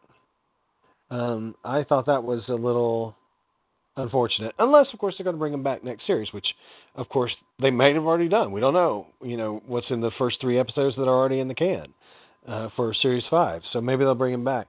But I thought it was just a little bit too much mystery, a little bit too much like, what the hell just happened? Kind of like the whole Billis thing in Torchwood Series 1, where that character just showed up and looked like it was going to be an interesting character and then just suddenly wasn't there anymore and you got no explanation whatsoever. So I don't know. If they give this more definition, I kind of think it might be good, but if they don't... Oh, it's gone. Yeah, we just lost you for a minute, Darth. We'll come back to you. Let me just play it out that's in text. Lauren DIC into IDIC. Completely agree. I Googled Jane Grey after this, and of course it confirms 9 days. Romana, do you want to talk on this one? Okay. I enjoyed this. I thought, I can see what Darth's saying now. There's not a whole lot that goes on, but I really enjoyed the historical parts because my favourite episodes of Doctor Who have always been the historical stuff. So for me to see Sarah Jane go deal with this area, I thought was good, and everyone who in it was marvelous, basically.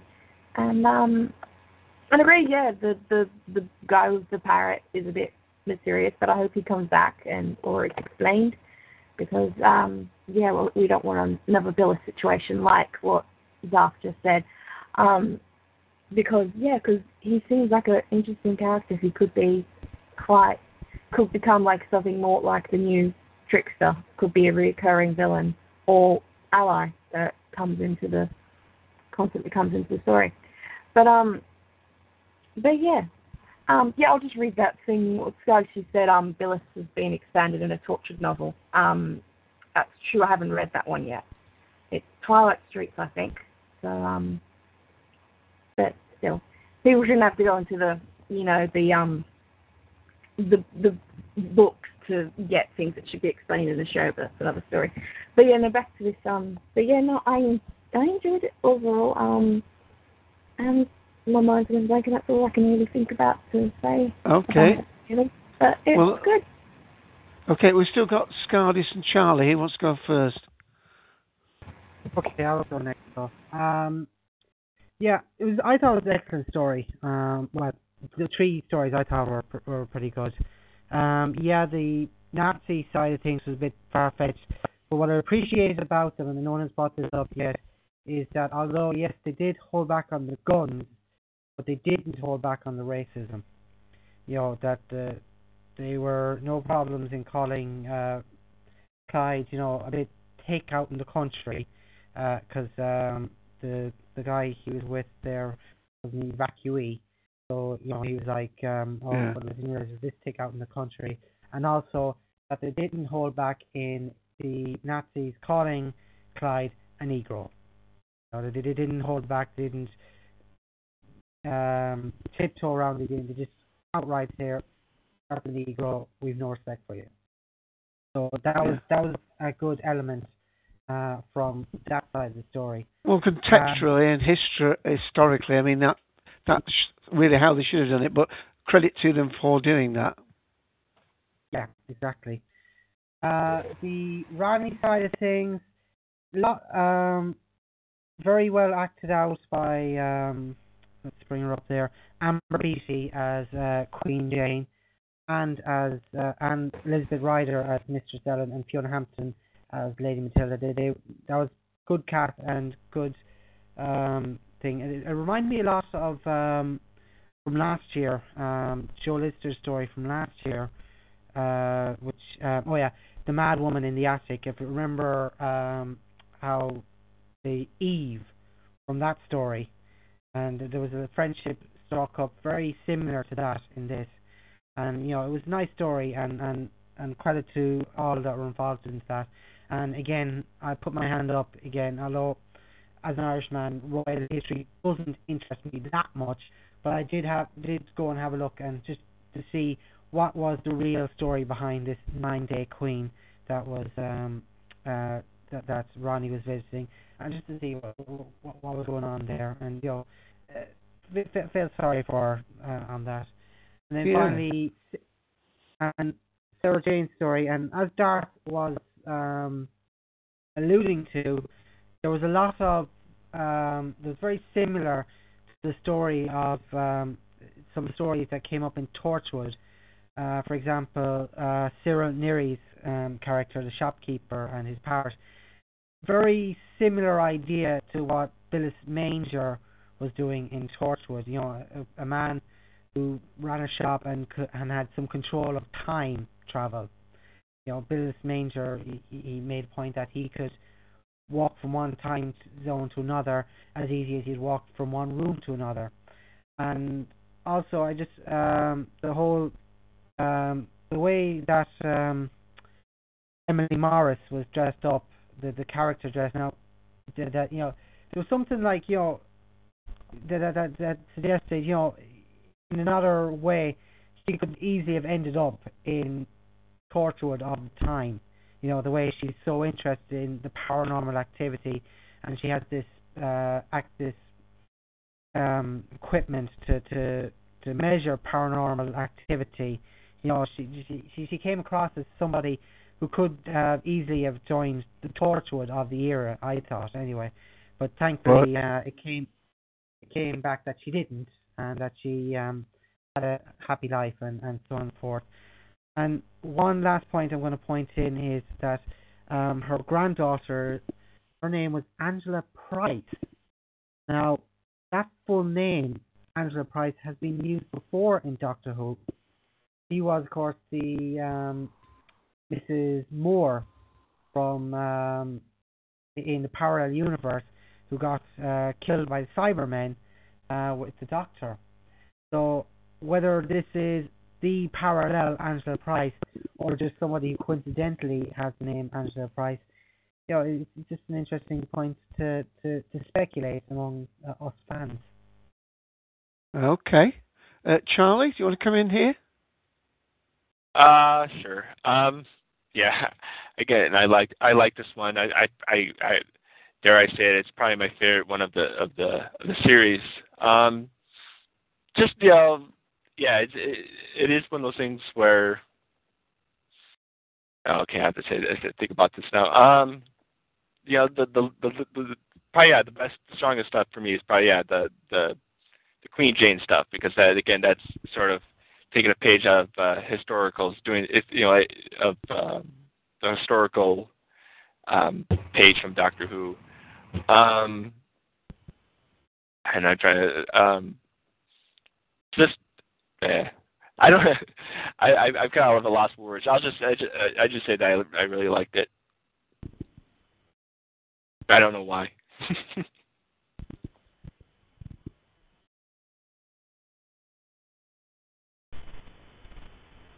Hello, Dave? Yeah, Dave? Sorry, yeah, go on. Okay. Get that long stick and poke. I thought I was being shunned right there, so. No, it's all right. Have I missed anybody else out? I was just trying to check back. Mike, there's nothing else we need to add to that. Is there anybody? Okay, as we come up to nearly 3 hours, let's move on to the final two-parter. Goodbye, Sarah Jane Smith. My name's Sarah Jane Smith. I'm not an amateur. I don't think you are either. I don't care what you think. What's happening is you're not in charge anymore. I am sorry. You are very ill indeed. You've got your secret attic. Welcome to my secret cellar. Yes, you are ill. I know you ill. Your life essence is delicious. And you're just the start. Once it's consumed you, it'll be big enough to absorb many more life essences. Many, many souls at a time. What are you going to do?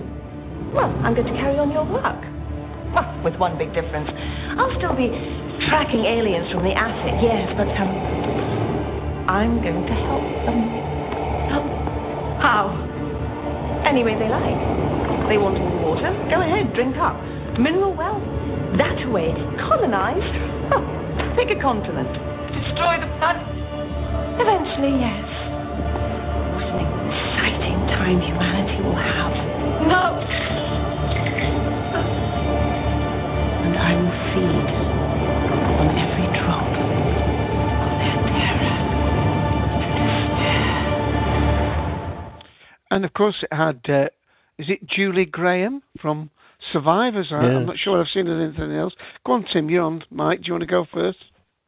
Excellent performance of Julie Graham as a sort of anti-Sarah Jane character, who again shows up slightly mysteriously, and we're thinking, who is this woman? How has she got all this technology? And this being Sarah Jane, she does of course turn out to be...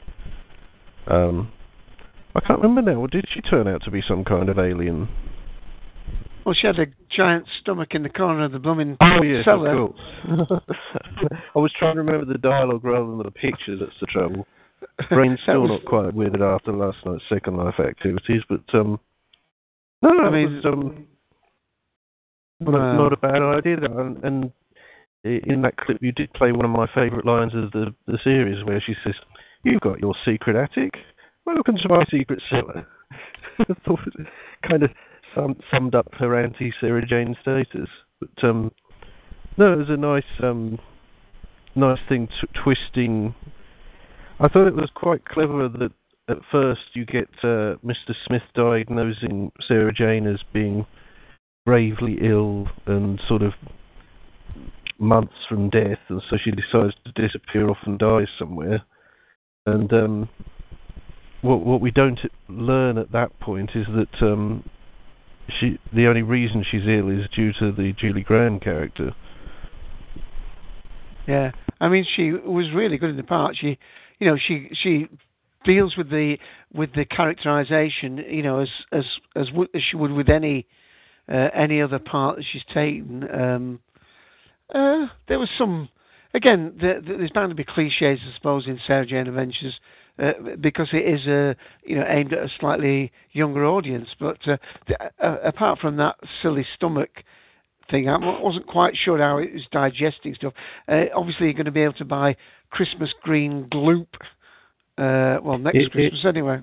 It conveniently had an invisible link to her, or for the vast majority of the time, it was invisible. Right. Well, it was never quite explained what would happen if she got separated from this stomach, if someone stuck her on a plane to Australia or America or something. Yeah, and that actual pod in space that she escaped from, it would have almost filled that, because, I mean, it was only the size of, it's only about 10 feet across, wasn't it? That was nicely realised, though, and described by Clyde as a sort of golf ball. But why this thing, clearly not in very high orbit, had not been detected by anyone on Earth was not remotely explained. Yeah. Anybody want to jump in on this one? I mean, I'm not saying it was a bad story at all. I mean, anybody want to go with this one? I've not got that much enthusiasm for it. Well, okay, I'm going to say that. Go on, Cardiff. I thought it was a good finish to the strong season. The whole plot of Sarah Jane losing the memory. Now they've visited sort of Alzheimer's type stuff before. That's probably why I didn't like it. Sorry. Why the memory dropping on you as well sometimes, is it, Dave? It could just now and again. Oh, I forgot to have a drink. Yeah, but no, I thought that initially it was nicely touched upon, just the little things like forgetting to close the door, and then it got serious where she says, "Oh, we don't need this sonic lipstick. Oh, we need a gun." And then the gun was like, "Doesn't work. Where's the sonic lipstick? Oh, oops, I forgot it. And I nearly killed you, and that's why, okay, I have to stop, and Ruby can take over."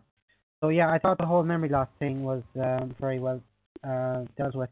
Another point that, I forget, was it Darth or was it Mike that made it about back in Death of the Doctor, how Ronnie can rely on her parents, her father rather, to be the shoulder to cry on and have the right word.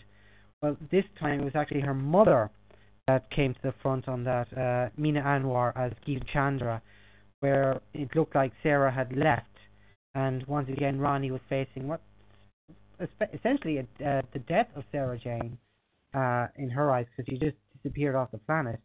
And it was Geeta who came up and said, "No, that's not Sarah Jane. Sarah Jane wouldn't do that. I mean, leave." And her son, not telling her son, Luke, that she's doing that. No, that's not right. Something's not right here. And I know you have some sort of, secret club going on. Now, she obviously didn't realize it's alien fighting, but, that there's something special between you, Clyde, and Sarah Jane. And there's no way that the Sarah Jane that I'm aware of would just drop and run with that. So I thought, Geeta Chandra, Mina Anwar did very well with that scene, and that was very nicely done. And then, of course, in episode 2, Tommy Knight returns. For some reason, he didn't pack K9 in the car. He left him behind in Cambridge or wherever, and K9 then had to try and use whatever laptop or phone or whatever to log in and talk to them and work and try and get Mr. Smith back working for them again, and this out of the control of Mr. White, the PSP version of Mr. Smith. And yeah, just overall, I thought it was a very good story. Now, towards the end, I thought Julie Graham started to ham it up a little bit. Overall, it was a good performance, but at the end, when the whole "I'll get you back for this, Sarah Jane" and so on and so forth, that started to get a bit hammy towards the end. But it is a kids program. We can forgive it a bit. That's a bit, it got a bit to do where I could have gone away with it, worked for the damn kids. But it is a kids program, and once again, the stomach didn't do a big blow up, but it did sponge Clyde in the end. And so at the end, you still have to remember it is still aimed at, well, probably younger than anyone here in the Colton is at the moment. But overall, I thought it was a strong story, and Gareth Roberts and Clayton Hickman did well, and Joss Agnew came back on direction. That was well directed, and I thought it was a very enjoyable story. Right, let me just add in, because some clever chap called DAC2 has put something in text there. They go around to investigate where they respectively discover that the woman's name is Ruby White and that she's from New Zealand. That was got a big cheer from Ian, the Sixth Doctor. She explains she was on an archaeological dig where she dredged up Mr. White, that's the device, out of the swamp in New Zealand, another mention. Sarah Jane asks what Ruby is, and she tells her that she is that Quitesh? I thought it was Quidditch then for a minute. No, Kitesh, I think it was. Kitesh, whose race devours the souls of humans. I don't know, they're after dreams or after something. They all seem to be. Okay, anybody want to volunteer to go next? We've had just a couple. Darth, do you want to go on this one? Is your audio back? I think so. Is it back? You'll have to tell me. Yeah. It just seemed to disappear suddenly. I don't think it was a hanging sentence, but that's what you say. Anyway. Yeah, I mean, I think I'd echo a lot of what Scarlett just said. I mean, Julie Graham was an intriguing and interesting character who, may have occasionally been a little bit over the top, but it was an over-the-topness that we haven't really seen the like of in Doctor Who before. It wasn't like, I didn't think it was like hammy. It was just, some exaggeration here and there. And I, for the most part, enjoyed her performance quite a lot, and I thought it was good. I have to tell you, the thing that impresses me the most, really, honestly, is that, again, a second Gareth Robert episode and no Trickster. I was firmly convinced that in part 2, somehow, some way, there was going to be a Trickster, at least reference. Like, she was going to be a part of the Trickster's brigade or something. Oh, yeah. And that she wasn't, and that she was just, a passing Jailbird or whatever was, I thought, great, and a very interesting and new thing coming out of Gareth Roberts. Now, that said, a lot of it was just totally silly. The whole stomach thing, I still don't understand. It was never set up how exactly it was to be. I mean, I honestly think that was just something put in so that there would be a sting at the end of part 1. Oh, look, there's a stomach. Oh, no. And then, cue in credits. It doesn't make any sense. The fact that it explodes, doesn't that mean that then, therefore, Ruby would die? Yeah. Wouldn't she die without a stomach? No, apparently not. Not only that, but, here again, we have magic at the end, and it's, Mr. Smith projecting the image of asteroids falling, and that apparently setting up a whole lot of fear in London, and that fear being reflected back into Ruby. That doesn't really make any sense, because there would have been fear, there would have been lust, there would have been all sorts of emotions that were running in London anyway. Why wouldn't just the normal progress of life in London have elicited in her, some sort of negative reaction? And not only that, but the fear, apparently, of all these people fed into Ruby makes the stomach explode, and therefore the stomach returns Sarah Jane to herself, returns all of her emotions, returns her identity to herself. So does that mean that all the fear is reflected back on all of the people who had contributed the fear to the stomach in the first place? I don't really understand the dynamics of what was going on. It was never made particularly clear. And at the end of the day, I think it's just to look gross. I think that's the whole point. I think that's it. Yeah, I mean, it's very, of the episodes this year, I think in part 2 of this was the sketchiest on what the hell happened. I don't think that there's nothing like, we complained in Lost in Time that, in part 2 there, you've got the guy who's got this case where the things already, the space is already allotted for the devices that they were looking for, and you can come up with an explanation for why that would be. I don't think that there's any explanation for this stomach, because we don't know how the hell it's operating. It's just sapping her of herself. It's weird. So I think it's fairly weak. Certainly part 2. I think that there's some interesting character work. I don't think that, there are a lot of people online who are saying, oh my God, Elizabeth Sladen is just the best actor ever for her, affectation of dementia in episode 1. But it's not that good. It's interesting. Just blank face. Right, it's interesting. It gets the point across, but it's not the best acting job in the world. So it makes the point, but there's some decent lines there, and I certainly agree with Skardis and getting more Gita into the show and getting Gita in a way that's not comic, because of course they're going to use Gita or that actor in a comic way because that's her background, but it's good to have her in sort of a parental role again. Sportive, yeah. Yeah, I mean, again, I don't think that. I'm so disappointed with Phil Ford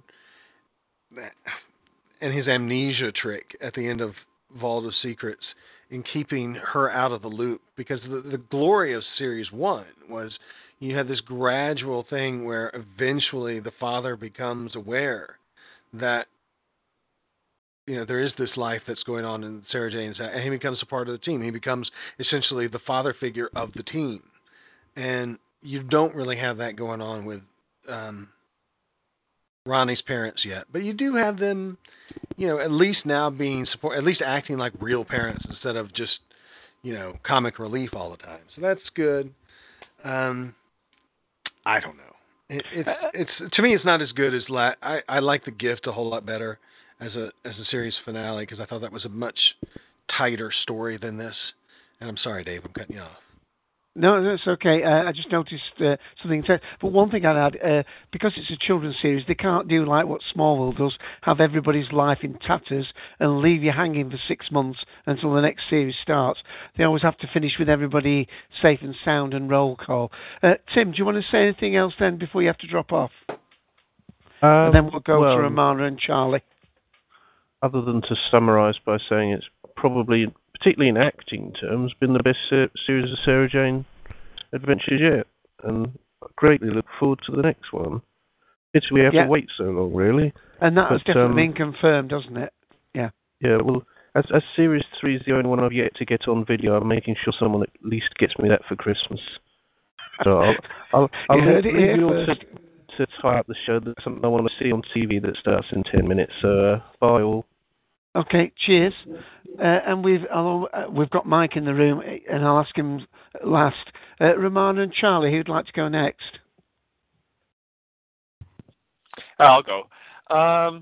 This one for me, I think, was probably middle of the road episode. It's one of those. I think probably the best thing about this story was Julie Graham's performance as Ruby, because she starts off as a. When she starts the character, I bought it that she was sort of a rival, and her whole acting when they barge in her house and she says, "Who are you? What are you doing here?" It was sort of genuine. She did genuinely come off as being sort of I'm here and I'm the new I'm the new Sarah Jane Smith, and but gradually when you notice that Sarah Jane's memory was fading, and Ruby was gaining popularity, you know that she's going to turn bad. But she did that whole bit when she was smirking when she was when Sarah was giving her power over Mr. Smith. And they were doing sort of the chain of command kind of thing when they're transferring power. But yeah, like I said, the story is very mediocre, very pedestrian. But I really liked it. And I don't think, again, agreeing with Darth, I don't think she came off as being hammy. I thought she was, it was a very multi-layered performance. How she would switch, even that bit at the end when Ronnie and came up and they were doing that hug kind of thing, and she was switched back from being evil to being heartwarming. Yeah, but, I think sometimes that's the problem of the writers here. They're not sure whether they want to leave it open for a character to come back or not. So they have to sort of, I'll get you, Sarah Jane Smith, sort of thing. Can we move very quickly to Romana? Because I'd like to just get her thoughts on this one before she drifts off into oblivion. Romana, do you want to have a quick comment on this? Yeah, I'll keep this relatively short and sweet, because this is the most recent one I watched. I literally watched this at like 2 a.m. last night. But it was enjoyable. But again, it's just not really. I just don't really have anything to say about it other than what's already been said. I pretty much agree with what Scarlett and Darth have both said in regards to that. Looking back at it now, it doesn't make a whole. I guess I wasn't really paying, like I always do. I never really pay attention to the plot, which is probably not a good thing sometimes. But I always watch the characters mainly, and I thought Geeta coming into it as the actual parent and not just the annoying comic relief was a good improvement, and I hope that stays. What's the name? I have been drifting out. What's the actress's name who played Ruby again? It's the woman out of Survivors. Julie Graham. I haven't seen Survivors. Oh, right. Oh. Well, of course, that got cancelled before it really ended its run properly. But it's on my watch list. But yeah, her. She was really good, I thought, and just overall, I thought it was a good episode. But again, it's just not hugely. I wouldn't call it. Well, let me ask you one question before you completely collapse.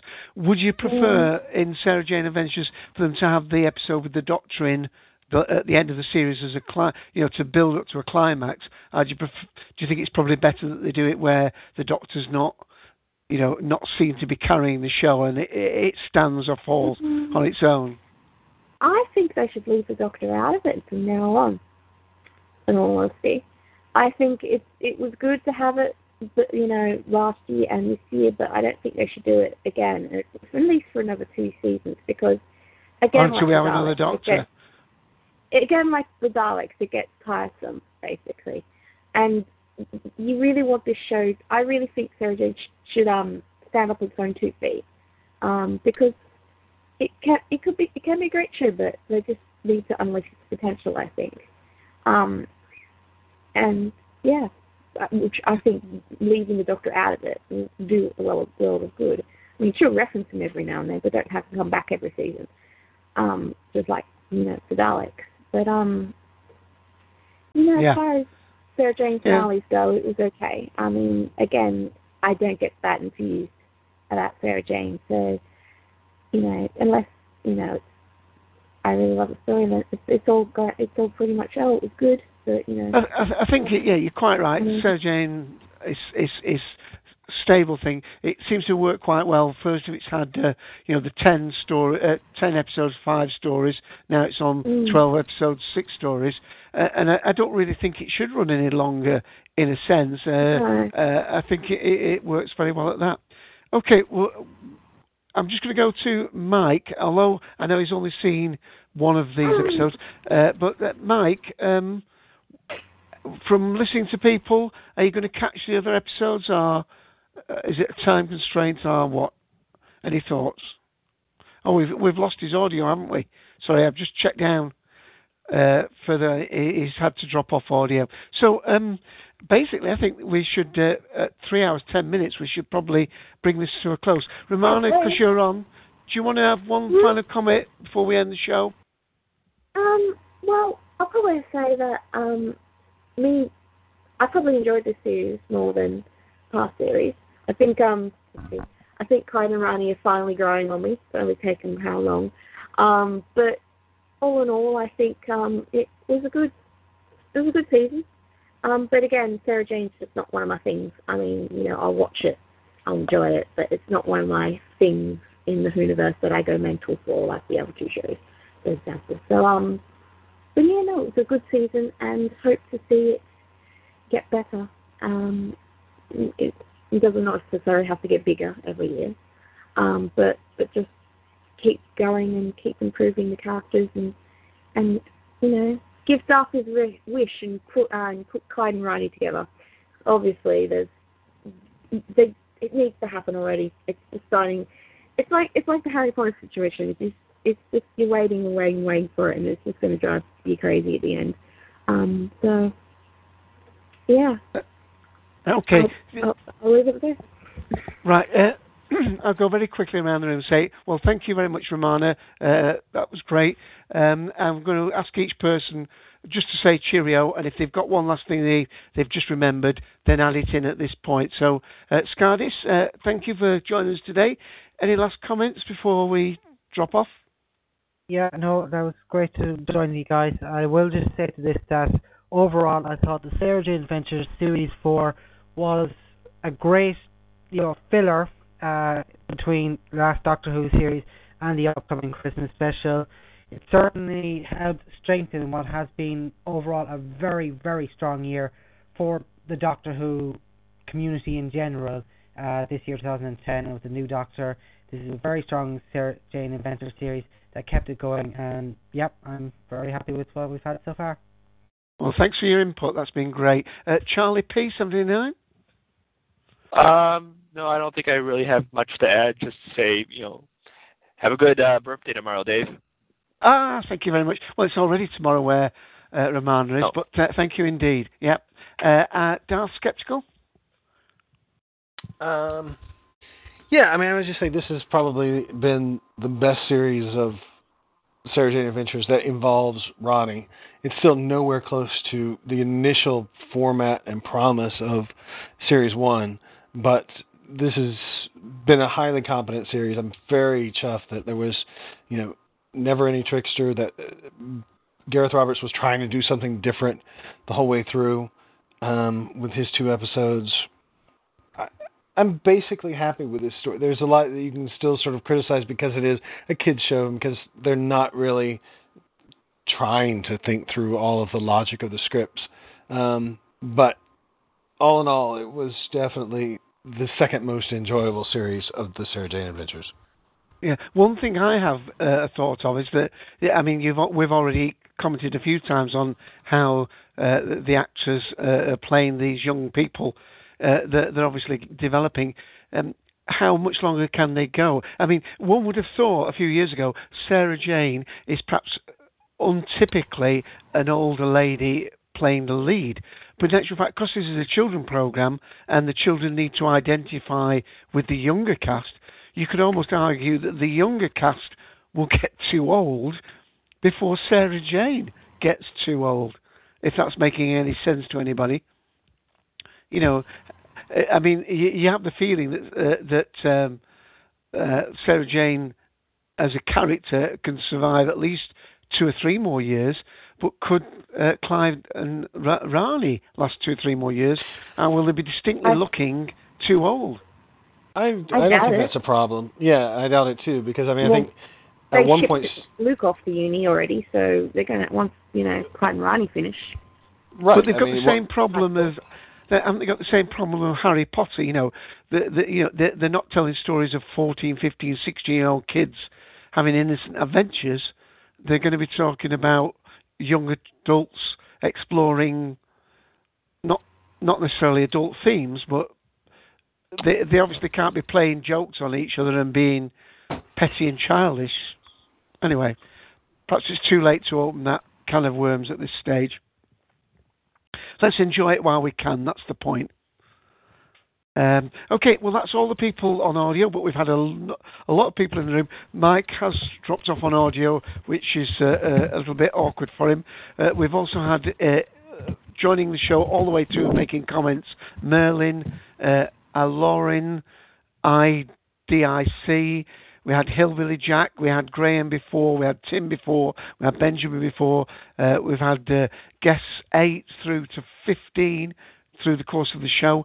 Thank you all very much. Just one last little job to do. Bye, bye. And that is to just remind people that we are not doing Merlin next week. There are 2 more episodes of Merlin to run here in the UK. So I've done a switcheroo so that episode 74 next week is When Dinosaurs Rule the Box Office. That's the 28th of November. Then episode 75 stays as it was, Sci-Fi and Fantasy Role Models. That's on the 5th of December. And it will be now episode 76 when we discuss Merlin Series 3 on the 12th of December. And then episode 77, the last one before Christmas, is Doctor Who. Yes, and I know he's not called Doctor Who, he's called the Doctor. But Doctor Who, This Is Your Life. What do we know? What can we glean from the Doctor? What little gems have we got from the various incarnations? And we'll try, if we can, to do that. What did we learn about the Doctor from the first Doctor? What did we learn about the Doctor from the second Doctor? And to try and do it sequentially, if we may. And as I said, that might manage to get back on audio to say his goodbyes. I'll take a few episodes, actually. Well, our 3 hours. Well, we don't know all that much about the Doctor, but let's not preempt that show. Hopefully that will be a nice way of finishing it. Oh, and by the way, look out for some nice little Christmas bonus episodes coming your way. One a week, midweek. The first one to be just before Thanksgiving in the United States. So, Mike, any closing thoughts before I play us out? No, just that I look forward to next week's episode, and especially for those Christmas gifts, because they're rather neat. Yes, and for those of people who are missing Ian the Sixth Doctor, hopefully you might pop in for one of the episodes between now and Christmas, but you'll definitely hear him on those treats. And of course, Mike Randall Thor is ably helping us on those. So there's no more thing to say than with what is coming up to very nearly our longest episode. Thank you very much for staying with us, and I'm going to play us out, and we're just going to cut under our longest episode. Bye all.